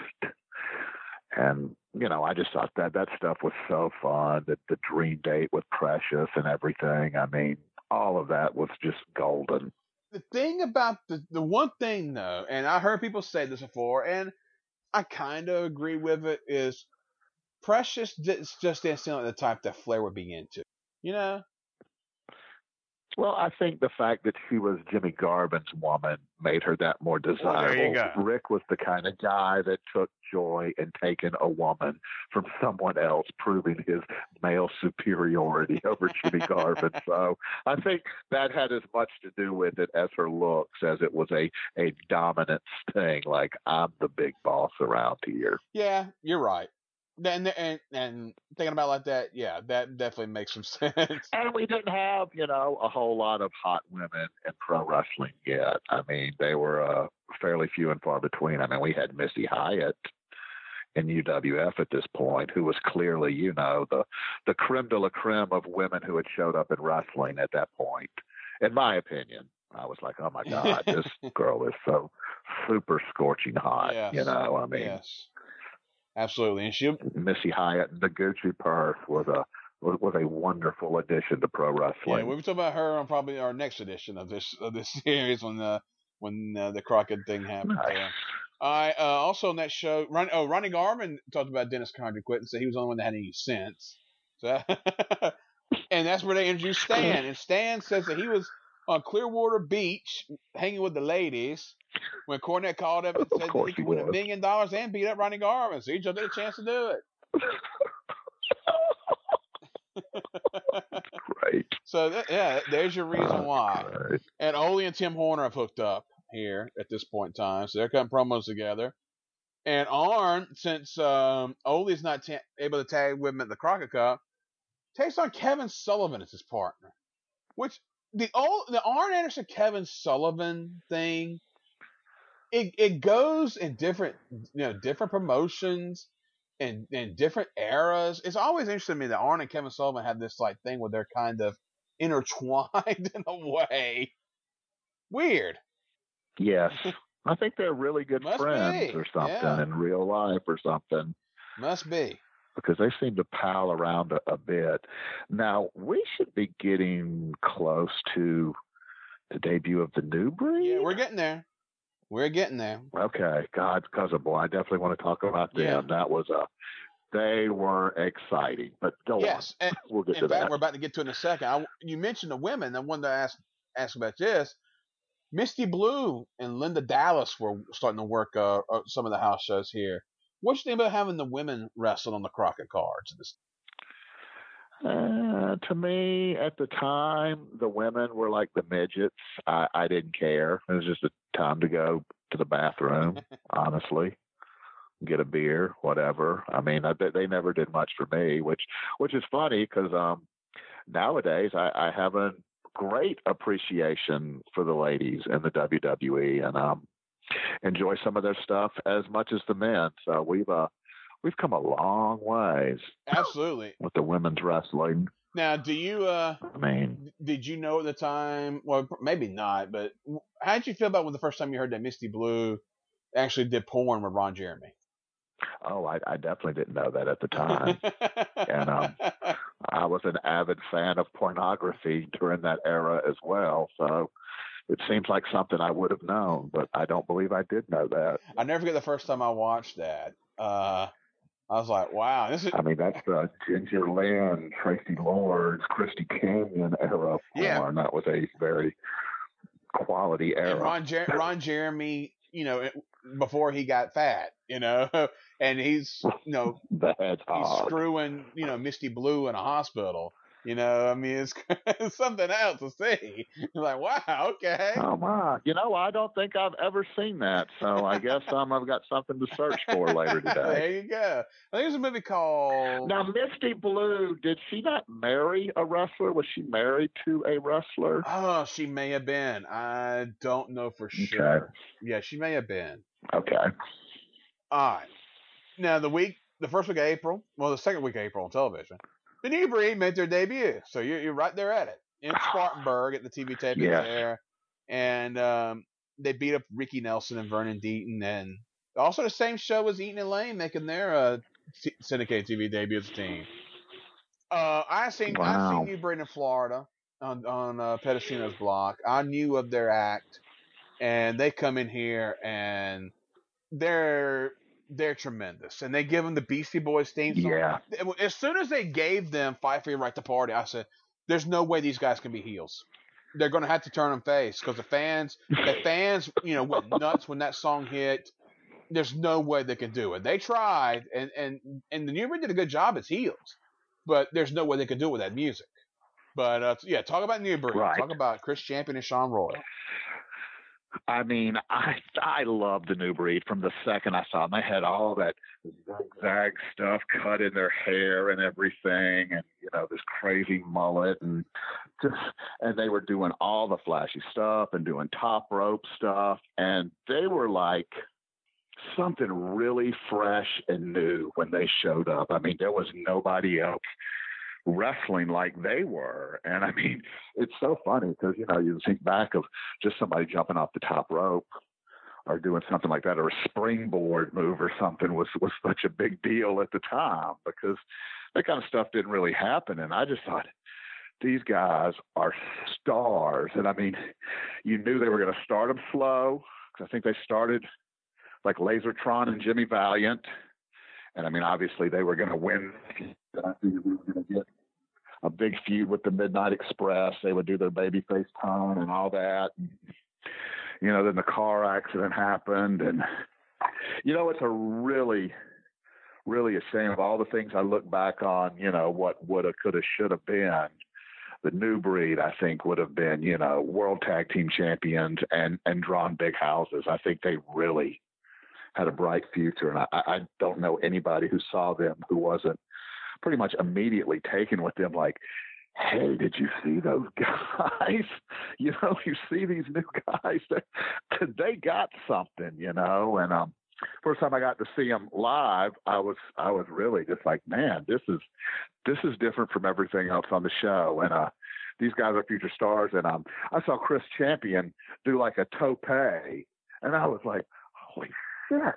Yeah. We just dove through the ropes on this guy. Like nobody did that in Crockett in '87. Are you kidding me? He was jumping off the top rope to the floor like Savage was. I mean, he was doing all kinds of wild shit. Whew. Absolutely. Yeah, those guys were great. And then, of course, later in life in Wildside, Sean Royal came and worked with us there for a long time. So I got to sit with him a bunch and talk to him about it. And he was great and crazy as shit. And he was half of Total Destruction. And then we did an angle with him. And I mean, he hit me in the back of the neck with a pool cue. And I mean, felt like he was going to break my neck. And then he starts choking me with it. And I mean, he's literally crushing my larynx with this pool cue and stuff. And I'm like trying to pinch him on his leg and stuff, like, God damn it, man, you're killing me. But yeah, he's a great guy. I mean, despite him almost murdering me, I still have an extremely high opinion of him. He was a great guy. Yeah, Sean Roy. And of course, Chris went on and did, Yoshi Kwan and all that stuff. And then he had like that Ninja Turtle. Yeah, he was cowabunga. Mishaps and stuff. Yeah. He came out of his shell. All literally. that. Yikes. But yeah, he had Wild Side with the tag team with his brother Mark Starr in Memphis. That's right, with Mark Starr. Yeah, they had those leather trench coats looking badass. He had the Python Snake. I love that Chris Champion run. But yeah, man, I was a big fan of both those guys. And he's had a lot of health issues. He had a stroke, and I heard recently he had another stroke, and he wasn't doing good, and he was in failing health. So hopefully he'll come out because I really love Chris Champion. I thought he was a great performer, and it was just so odd seeing Sean. Yeah, he came and worked in Wildside too. Yeah. So I got the chance to work with him as well. In fact, we had a mini riot where he was the special referee in a match with the New South against Bad Attitude that turned out with the cops being called and everything. Oh, wow.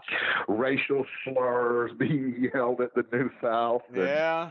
And, it was a situation. It's one of Bill's favorite stories because, it turned into, a food throwing thing. And he always likes to talk about, how he was responsible for that. So.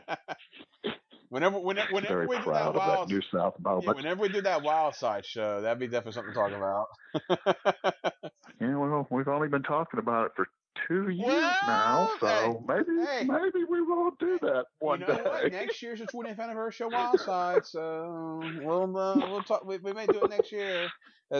Commemorate. Okay.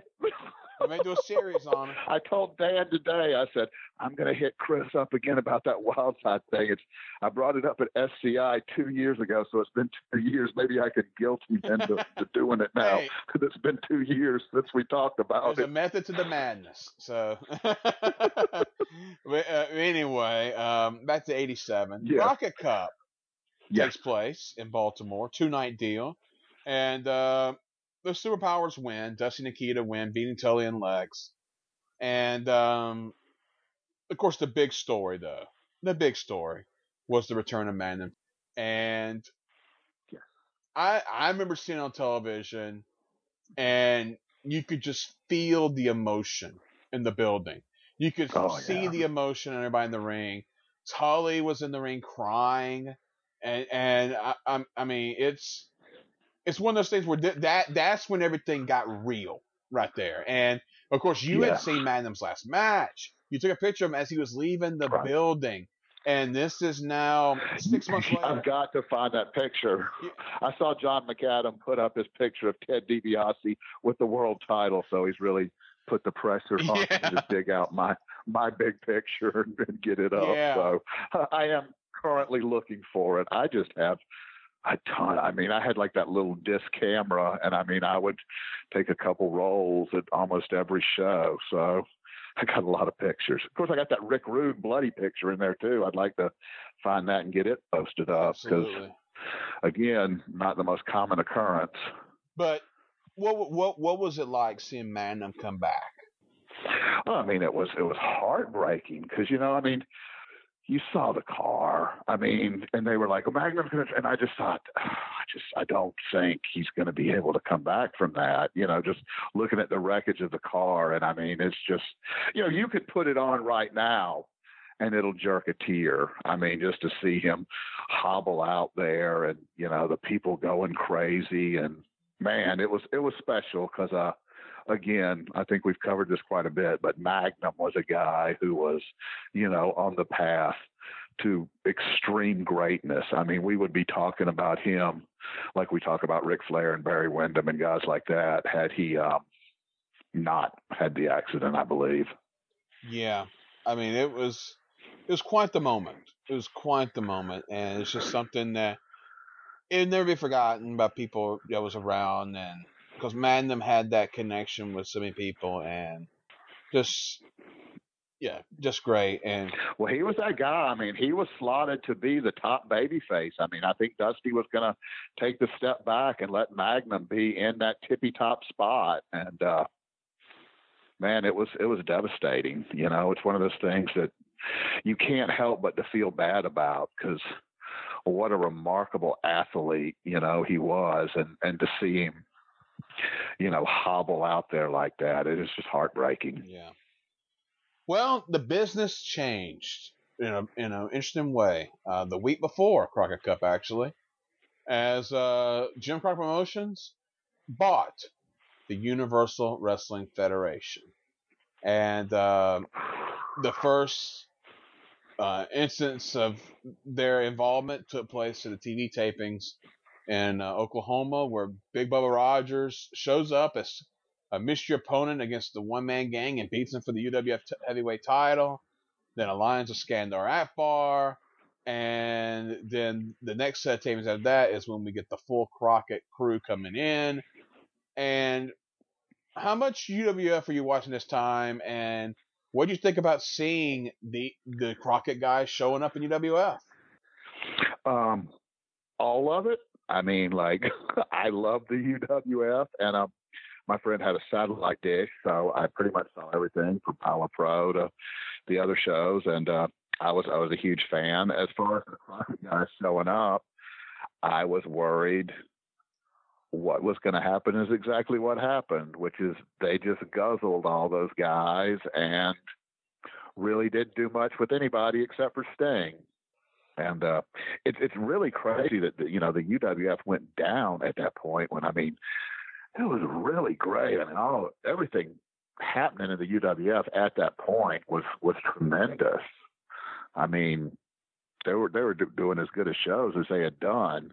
It's just the bottom fell out of the oil market, and they couldn't draw in their area, I guess, or whatever. But that's one of the things. Everybody from Eddie Gilbert and Sting, and Missy Hyatt and all that good stuff, Bubba and One Man Gang and Duggan and Gordy, and there's a lot of good stuff going on. Well, are you of the belief that sending Bubba in to win the UWF title kind of devalued that title, since Bubba was, I mean, he was just a bodyguard for Cornette. I mean, he was, and I mean, he turned out to be great and all that, but at the time, he was, it was clearly, I mean, and I love the One Man Gang. I think the One Man Gang is great, one of my favorites, and in fact, he was the first like really big star I ever got to manage on the Indies, and he's just a great guy, and I don't know. I wouldn't have done it that way, but there's a lot of stuff I wouldn't have done the way they did it with the UWF purchase. I mean, they really just kind of,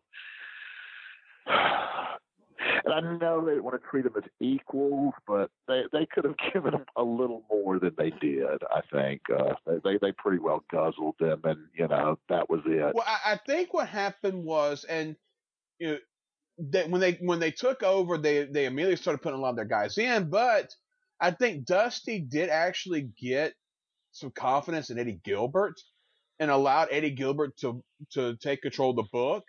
And it wasn't long before the UWF kind of had their own identity again. And they didn't have a lot of the Crockett guys around. Barry Windham was like the guy, he was the Western States champion at that point, so he was kind of believable. Right. But there wasn't all these Crockett guys coming in and anymore. And UWF had a lot of their own guys. They were just owned by Jim Crockett Promotions. So they had a feel of they were a standalone group. And they left them that way for a few months until, swallowing them up in the fall. But, yes. Yeah, I mean, it was definitely sad, because 1986 UWF is one of the all-time great years in wrestling. Oh, so good. So good. All the way, television-wise, all the way around. But the business was what it was, and they were having issues. Watts was wanting to get out. They were losing money. I mean, he was smart. Yeah. He got some money and got out. Absolutely. Before the bottom fell out. But, yeah, I was always disappointed with the way that turned out, because some of those UWF guys were really hot, and I think, had they brought them in with a little more steam behind them, that we could have had some really fresh matchups that they didn't really seem to want to do. Like, they just didn't want to give them too much credibility or something. The biggest mistake was they let DiBiase go, and if they would have kept DiBiase and paid him what he needed to be paid, and promised him, a series with Flair. Think about how different WWF is without the $1 Million Man character at that time. Yeah. Well, I would hate to have been denied the $1 Million Man, That's because true. that's one of my favorite WWF characters of all time, without question. And That's true. I think it was a great opportunity for DiBiase to establish himself as, I'm as good as any of these guys you talk about as being the greats. And I think that he did get to do that, even though he never got a world title there either. Well, I mean, for a day, I guess. Yeah. But, I mean, because we've seen the picture of him with it in the ring now. Yeah. So he was champion for a day. But, yeah, I mean, I huge fan of Ted DiBiase, one of my all-time favorites. Absolutely. And the $1 Million Man gimmick was, Christ. People kill their mother to have a gimmick like that. Oh, I know. Now we go to May. And two big angles on the May 9th Worldwide. The New Breed has started their feud up with Jimmy Valiant and Lasertron, where Chris Champion said that they were sent by the planet Cybertron to erase Lasertron from history. So we have that going on, and President Dusty Rhodes in 2002. And then we have and then we have Dusty Rhodes talking about he had a bag of $50,000 that he would put against Tully Blanchard's $50,000 for a match. And this will be a month-long deal. So, first off, your thoughts on the New Breed Jimmy Valiant Lasertron deal and Dusty and his brown paper sack? Well, I mean, I thought that Lasertron and Valiant were the perfect, first guys for them to get past. And,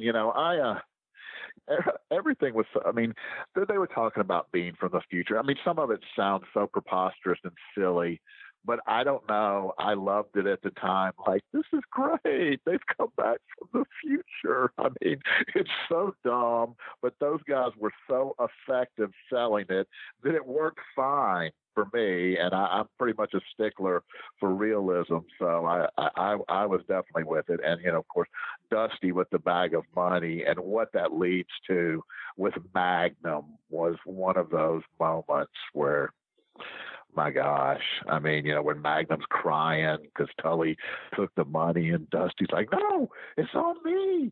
And I mean, that's one of those great things. That was like a whole episode of TV, wasn't it, where they did that match? Yeah. They did Dusty and Tully for a whole episode? It may have been for the whole episode, but it was definitely on there, and we're getting to that. But okay. Yeah, that was it was definitely a full match on television deal. But Chris right. Champion, I like how he would like name the stuff: Cybertron, Ultra Madness, Galvatron, and all the Decepticons were supporting their battle against Cybertron. That's hilarious. Hilarious. Yeah, I mean, it's something that sounds like if somebody explained it to me, I would think, oh, I would hate that, but I loved it. Also, during this week is one of the all-time great things. Ric Flair had bought a $15,000 fur coat for Precious, and he gives her the coat. She models it and walks off with the coat. And Flair is kind of not upset to begin with. Then he gets upset later on because she's not come back with the coat. And it leads to one of my favorite moments that Jimmy and Precious are out there, and the Horsemen are all out there together, and they're giving them shit. And here comes Dusty, Ronnie Garvin, Jimmy Valiant, and maybe Wyndham all come out. Dusty gets in Flair's face, tells Jimmy to get Precious away from there, and he starts yelling at Flair. So it's just a great fucking moment. That stuff I love too about Crockett that you didn't really get in a lot of other promotions is you believe the baby faces were all friends with each other, and you believe they all stuck up for each other. You didn't get that everywhere like you got it here. I love that. Yeah, that was a classic from Crockett Promotions, even all the way back into the 70s, where the baby faces would do interviews together on the set and stuff like that. And each one would take their turn and talk about it. And you really felt like, man, these baby faces are all bonded together. And then, of course, when they would do like the tags and the 6-man tags and stuff, it really mattered because they would put 3 different single feuds into these 6-man tags. And and everybody was like pleased with it. It wasn't like, oh, I wish we were just getting these singles matches. You were actually excited. That's how well they did of, making these guys teammates, friends, in it together. We've got to stop these damn dirty bad guys. Absolutely, yeah. I mean, I love that type of stuff, and yeah, it's just really cool. Now, in the May 16th episode of World Championship Wrestling, we get a music video of the boys are back in town for the Fabulous Freebirds, as they are, of course, part of the buyout, and they're returning to Atlanta. They're going to face the Horsemen at the Omni. And this was a big deal. I mean, yeah, the Freebirds had just worked the Omni for UWF, like the week before the buyout. But to have them around here, and especially them being in Atlanta, this was a big deal. And how did you feel about seeing the Freebirds now coming to work for Crockett? I was incredibly excited. I mean, I'd been a fan of the Freebirds since they showed up in wrestling. I mean, I always say that I've loved a lot of wrestlers, but Ric Flair was the only wrestler that I ever thought, man, I wish I was him. And if there was a second guy to add to that list, it would be Michael Hayes. Like, I wanted to be Michael Hayes. Like, fuck, who didn't? So I loved the Freebirds. And I remember that episode in the TBS studio where the Birds are doing the interview talking about facing the Horsemen in the Omni that night. And I was just like pissing myself, like, oh my God, I would kill to be at the Horsemen versus the Freebirds. I hope I get to see that at some point, because I remember Buddy starts going off of this right now. You remember that movie, The Birds? Well, it's horrifying. And we're the Freebirds, and we can be horrifying too. God, Buddy, just let Michael talk. I love how in this era that Buddy got to have more speaking time. And the best was when Mark Lawrence. It was great. The best was when they were in World Class in '88, and Mark Lawrence would always complain about Buddy Roberts' tainted breath, tainted with alcohol, because Mark Lawrence is a man of the cloth, and God forbid that he had to be sitting around this drunk.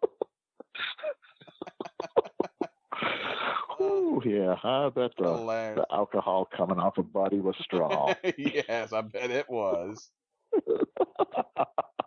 The man was having a good time. Oh, absolutely. Now, a week later, on the syndicated shows, we get another Exile from UWF. Dark Journey makes her debut as Tully Blanchard's new personal business secretary. Now, Dark Journey been babyface for a year now, and here she comes in as Tully Blanchard's secretary. And yeah, JJ's there, and now Dark Journey's around. Did you think that she was like a necessary addition? You think they should have had her in a different role? I mean, what did you think about Dark Journey showing up? Very little, and even less of her being with Tully and JJ. I just thought she was dead weight. She didn't do anything at ringside. She didn't talk well. She wasn't particularly attractive, so I really saw no upside to Dark Journey. I mean, she was just kind of there, and I kind of thought, this ain't going to last long. JJ ain't going to give up his talking time to this girl who can barely string two sentences together. So I was a Dark Journey fan, huh? Not even a little bit. Interesting. I know a lot of people. Not even a little into bit. Dark Journey, for different reasons, but. Well, Missy was the one that spoke to me as far as the ladies went. Missy Hyatt was that first woman in wrestling that I just went, oh my God, look at her. Yeah. She takes my breath away. Absolutely. Now, yeah, her World Class, man. I mean, when she debuted in World Class, she was something else. There wasn't anybody in wrestling like Missy Hyatt, believe me. No. I mean, the Walking Riot, Missy Hyatt. I mean, that's just hot. Great name. You can't beat that. Well, I think you were called the Walking Riot once upon a time too, for different reasons. Well, in the city of Philadelphia, you were the Walking Riot. People did like to take a swing at me on occasion. I'd never been able to figure out why. I can't believe it. You're such a nice person, kind soul. That's how I see myself, yeah. certainly. Well, for those of us that know you, yeah. All right, on the May 30th Pro, it's announced that Rick Rude has left, and Ivan Koloff is replacing him with Manny Fernandez as the World Tag Team Champions. So Rude has left to go to the World Wrestling Federation. I think one of the lost things of this era is we never really got Rick Rude as a solo guy in Crockett, which could have been money if they would have known how to use him right. And one thing that we didn't talk about in this show, which I'm pissed that I didn't bring it up earlier, is do you remember the weeks there? And it was like in February, March, when the Horsemen and Raging and Ravishing were cutting promos on each other in the studio. I mean, you would think they were setting something up, but it's actually some real life shit that they were cutting promos on each other. They were trading back and forth. And do you remember that? I remember that. I did not know that this was a reality-based thing. I just thought they went in a different direction instead of going with those matches, but they had no intention of doing the matches, is what you're saying? They were just sniping at each other. They never wrestled. It was like they were taking their shots at each other. Rude was the one that started it. So, of course, Rick fired back. And this went on for like 2 weeks, 2 or 3 weeks.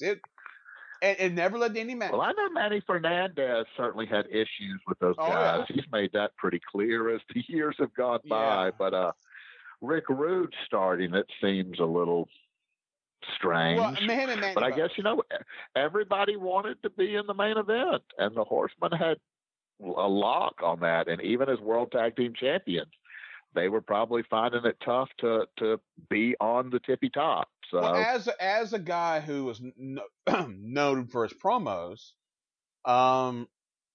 when you do promos for promotion and you're kind of told, okay, you have bullet points you need to hit, you need to talk about this, that, and the other. When you start to go into business for yourself, I mean, is that the best thing to do, or does it really matter? Well, I mean, I think, if you say something that shouldn't be said, that in no way, shape, or form could lead to a match or drawing money, then it's just a waste. But if it's something that can be picked up on later as a feud, like, oh, don't think I forgot what you said about me when you said blah, blah, blah, I think, there is a positive, but guys going into business for themselves usually turns out to be a disaster, because it's usually because they're mad about something and their anger overtakes their common sense.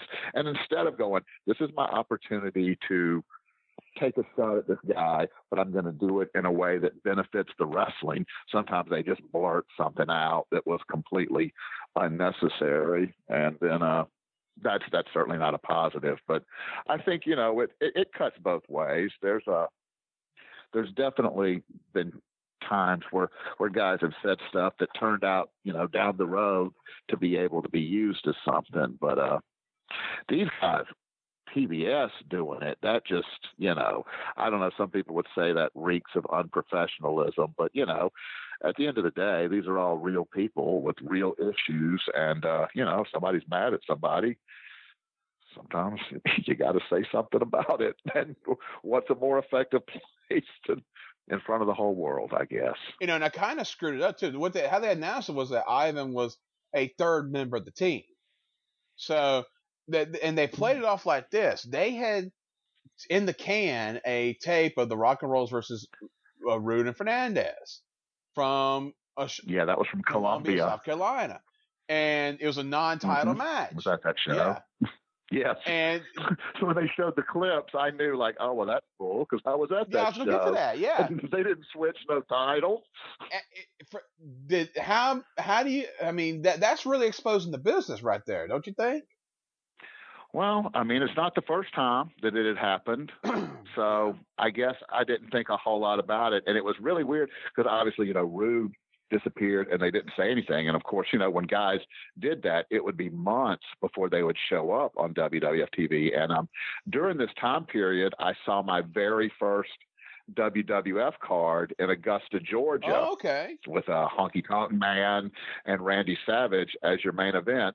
And Rick Rude was on the card. He came out and wrestled in just a regular match on the card. And it's like, well, I was wondering where Rick Rude is. I know where he is now. I mean, obviously, I assumed he had gone to WWF, but sure enough, he was on that show before he ever appeared on the TV. And we saw him there and we're like, oh, Rick Rude's here.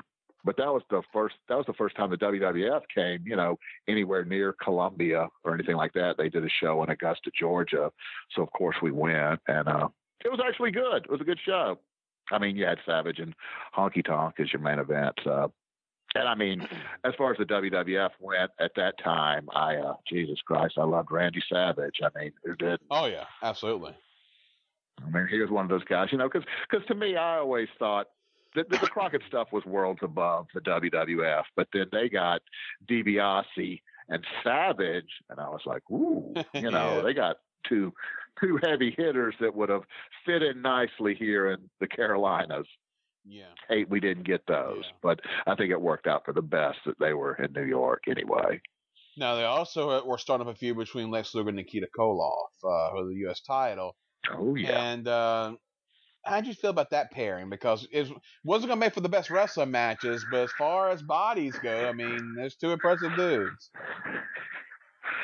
Yeah, I mean, and they were both crazy over, and this is Luger, on the up, and Nikita basically solidifying himself as a top baby face, and we get more into that as we get towards the Bash and stuff. But yeah, I was a big fan of that because, I mean, these are two big, heavy hitters, and they were pounding on each other pretty good. Lex wasn't the most physical guy, but I do recall him and Nikita hitting each other pretty hard with forearms and clotheslines and stuff like that. I mean, they weren't sugar titting around out there.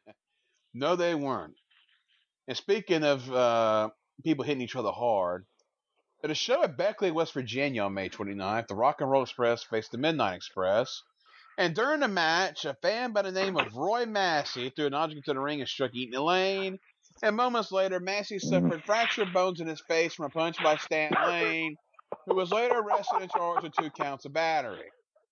Now, you have been in situations like this before, I'm sure, many times. It's happened. Do you think that Lane was in his right to do that, or you think he overreacted, or was he I think you know the answer to that. Yeah, I know the answer. I think if a fan puts his finger on you in any way, shape, or form, you are free to smash his face with the most violent thing you can hit him with. I mean, people should be greatly discouraged from involving themselves in what's going on. I mean, if you're an older guy who's lived through the era and understands that people have been stabbed and nearly died, you're not taking any chances with some crazy fan because they may have a knife. Yeah. And so if a fan attempts to put his hands on you, he should be checked, and he should be checked very violently to discourage anyone else from thinking of doing the same thing. It's weird how that works, though, because usually once it happens once, it encourages other people to do it, even if they got their jaw broke. They still go, yeah, but that guy did it, so I'm going to do it. And I had it happen quite a few times when I was working for Jay Eagle, and no one ever got the better of me. Let's say that. Yeah, I mean, that's a good thing. And it's just, I don't know. I mean, you kind of understand where Stan was coming from. Well, sure. I mean, you're talking West Virginia. Here's some rowdy folk. Well, Jim Cornette back to West Virginia. I mean, there's a history there anyway. I mean, this is the first thing. There's stuff that happens later. I mean, that town. Yeah, I mean, if you're gonna find some hillbillies looking to fight, West Virginia is gonna be a choice place to find them. I mean, they are ready, willing, and able to go. Absolutely. So it's not a big surprise it happened there. And I know that ended up costing the guys a good bit of money. I think Crockett paid for their lawyers and stuff, but I think they still ended up costing them a few grand and stuff. And I mean, again, it's one of those things where they defended themselves because some asshole wanted to get involved, and they ended up paying money because of it, which is, discouraging. Yeah. All right, June 6th in Greensboro, the $100,000 challenge. Tully Blanchard defeats Dusty Rhodes by countout after Dusty had Tully beat. JJ takes the bag of $50,000 and runs with it because Magnum can't chase him down. And Dusty goes after him. He was never informed that he lost the match. He thought he won the match. And we had the very emotional moment in the back where Dusty wanted his damn money and Magnum's crying, trying to apologize, and Dusty hugs him. Oh, God, that was heartbreaking. I mean, this is just tremendous stuff. I can feel it just talking about it right now. I mean, it was one of those ones where you're just like, oh, my God, because Magnum's so apologetic and Dusty's so angry. And that word real rears its ugly head. You go, oh, shit, man, they went too far. Might have gone too far. I mean, and this was supposed to be starting something in the newsletter said of a heel turn for Tommy Young, which, Tommy Young always had that thing where people thought that he was Flair's referee in a way because he always seemed to benefit Flair. And do you think that was a missed opportunity that didn't go full forward with him as a heel referee, or do you think that would have been too much for that era? I don't think it would have been right for Crockett in '87. And I thought Tommy Young was a great referee, obviously, but I think that I don't think they needed that. I think it would have been more than, everything was still treated really serious despite the new breed coming back from the future. But Crockett '87, the stuff on top was still, it felt real, like you could sink your teeth into it. I think the heel referee stick would not have been right for that time. And I'm not anti-heel referee. I just don't think it would have been right for that time. Yeah. Now, when I worked for NWA Charlotte, they had Tommy Young, and I got to sit with him and chat with him a lot. And I mean, my God, he had the best stories. His stories were great. He had seen it all, and I was like, you should write a book. Like you really, you got a lot of stuff. He did a good shoot interview with High Spots. I do know that. So yeah, he should definitely do something. Okay. Yeah, he did a really good shoot. Yeah, I need to track that down and watch that. Yeah, it's on the High Spots Network. He really had some great stories. Absolutely. Cool. Yeah, he's a great referee. Yeah, and that aired on TV the next week because that was a Saturday, and aired the following Saturday. And yes, it was on actually. It was on one show in full, and then the other show they showed clips of. So it was on both Worldwide and Pro that day. And yeah, I think it was on Pro as the whole match, but because you had the yellow ring apron. But yeah, it was a hell of a match, and Dusty and Tully were great together. Angle was tremendous. Yeah, just really solid stuff, man. Really solid stuff. Greensboro was red hot, so just a perfect storm of everything involved there. Now. Right. During that week after, they had a lot of problems with car wrecks. Kerry Taylor, of course, is part of the UWF thing. He got in a car wreck and with Eddie and Missy, and he had to have 6 inches of his small intestine and 4 inches of his large intestine removed and his appendix. And then 2 days later, the New Breed wreck, where Sean Royal got the burns and Chris Champion broke his arm in 2 places. So just coming off the Magnum thing, that's like, wow. Car wrecks. And this promotion, man, it's a curse. Kind of a curse in a way. Yeah, those are tragic. Yeah. What could have been? Exactly. Because really the new breed just lost all their steam. Chris was back out there, and it was great because he had the cast with like the electronic stuff all over his cast and everything, which was really awesome. But yeah, they never were able to recoup that momentum they were building. That is a shame. Now, all throughout June, they're talking about the Great American Bash. They're really, prepping everybody for the Great American Bash. And Jim Crockett announces the match Beyond is taking place in Atlanta. Now, nobody really knew what this was. And then they eventually found out, that of what it would be. But they're building a cage. That great thing where they're welding everything together and stuff, that commercial. They're building a cage to hold 8 men. That was a great voiceover. Yeah. Did you think that was a great way of building up that match, just the way they were going with that? I know I was excited as I could possibly be. Like, yeah, I was of the impression like this is going to be the greatest match in the history of pro wrestling. Like, I will be buying my tickets the second they go on sale, kind of thing. Again, the year before we had the Starrcade 86 with the scaffold, which was, it just immediately struck me as, oh my God. And then here we are 6 months later with the Bash and the War Games. And it was the same thing of, oh my God, this is going to be the greatest thing ever. Yeah, it was. We're going to have all these guys in a double cage and everybody's going to bleed. So I was on cloud 9. I couldn't have thought of a better match, like they could not have come up with an idea that would have hooked to be stronger than the War Games. Still, to this day, a War Games match is one of those things that I genuinely get excited about, whether it's 2 rings, 1 ring, as long as you got some teams and some heat. I love me a War Games. Absolutely. Well, in the end of June, and this is where we'll leave here, to tell you the difference in how Crockett is, we talked about that early house show lineup that you saw in Greenville and talk about the Omni. Well, they had a show in Greenville on June 29th. Listen to the difference in the lineup here.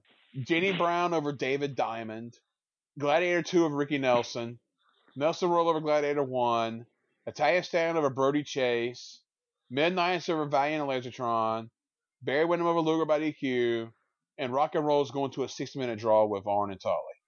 Top half's good, but that undercard is weak. And you got because you look at it, all right, they bought out Florida, so they're sending talent to Florida. They bought out Watts, so they're sending talent to UWF. So the talent is spread out in these different places, and the Carolinas is kind of in their home area, kind of getting the short end of the stick a little bit. What do you think about that? A little bit. Well, Greenville was so weird that way even prior to this, where sometimes you would have this stacked card of like, oh my God, there's like 5 main events. And then you would come back the next week and you'd have a good main event, a decent semi, and then the direct squad would fill out the rest of the card. So, they were notorious for, it's either, feast or famine. You always got a great main event, unless you count Ric Flair and Barry or Brad Armstrong. That was not a great main event, but it was Ric Flair. So it was good enough. But, it was weird. But, at this point, as we started to get later in the year, Columbia and Greenville, my staple shows that I always went to started to be like, ooh, there's 2 good matches and then nothing else. Yeah. And then, we didn't really get many more of the B and C shows like we were getting, like at Rock Hill and Sumter and stuff like that, where you might get Barry Windham versus Ivan Koloff and Baron Von Raschke versus Manny Fernandez as your double main event or something. And even those fell off a little bit to where, you would have 1 match and then everything else is underneath guys and stuff. And but tickets were so cheap then. It was hard to complain. We're still paying, $5, $7.50, stuff like that for a ringside seat until about this point when things started jumping up to 10 and 12 and, oh, it's the Great American Bash. Let's get you for 20. and stuff like that, which, ended up being when I started to sour on things as we move into the next year. But at this point, I'm still really high on everything and really excited about the war games and excited about the UWF guys being in because I liked a lot of them. And we're really still at that peak point where, despite that Greenville undercard, I was not discouraged in any way because, we got Tully and Arn against the Rock and Roll in a 60-minute draw. So it's not like I left the building feeling cheated. Yeah, you're right. Well, I hope people don't leave this show feeling and again, cheated. with the Bash on the horizon, which had 86's Great American Bash had delivered. My God, it's one of my favorite things in wrestling that I've ever seen. And then Starrcade. So as we were getting closer to this Bash, I had nothing but highest expectations for it to equal or possibly surpass the previous year. Absolutely. So we will end here, and we will pick this back up in the future with the second half of 1987. Talk about the Great American Bash. Talk about War Games and the television show they aired before War Games, which was quite the show. We'll talk about how the UWF and Florida offices became extinct, Ronnie Garvin becoming the World Heavyweight Champion, Starrcade 87, and a whole lot more. So we'll do that on our next go around on this series of Exile. Jeff, before we go, anything you want to put out there and announcement wise, or your current situation in the business? Let's see. Well, I basically have, I won't call it retirement because wrestling is never say never, but I have no desire, and I feel certain that I will not step foot in around a wrestling ring until after this year's Super Bowl. People can follow me on Twitter at Jeff G. Bailey 1.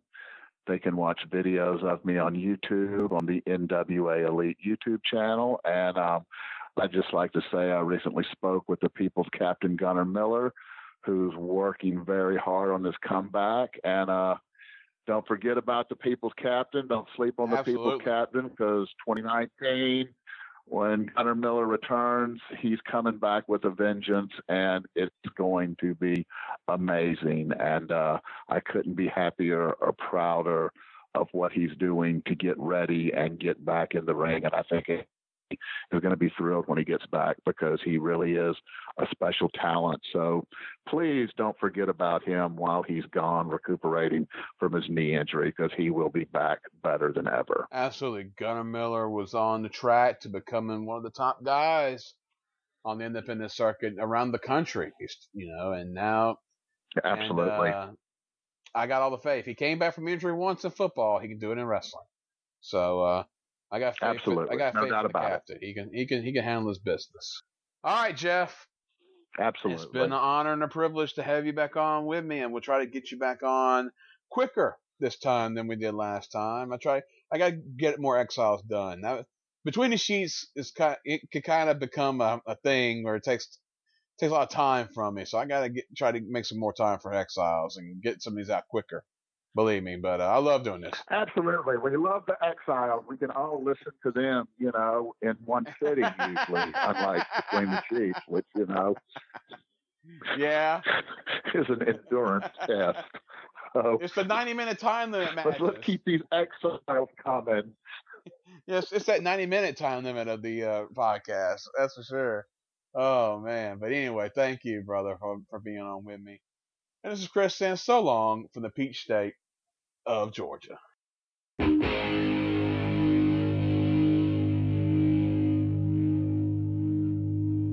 Kick it!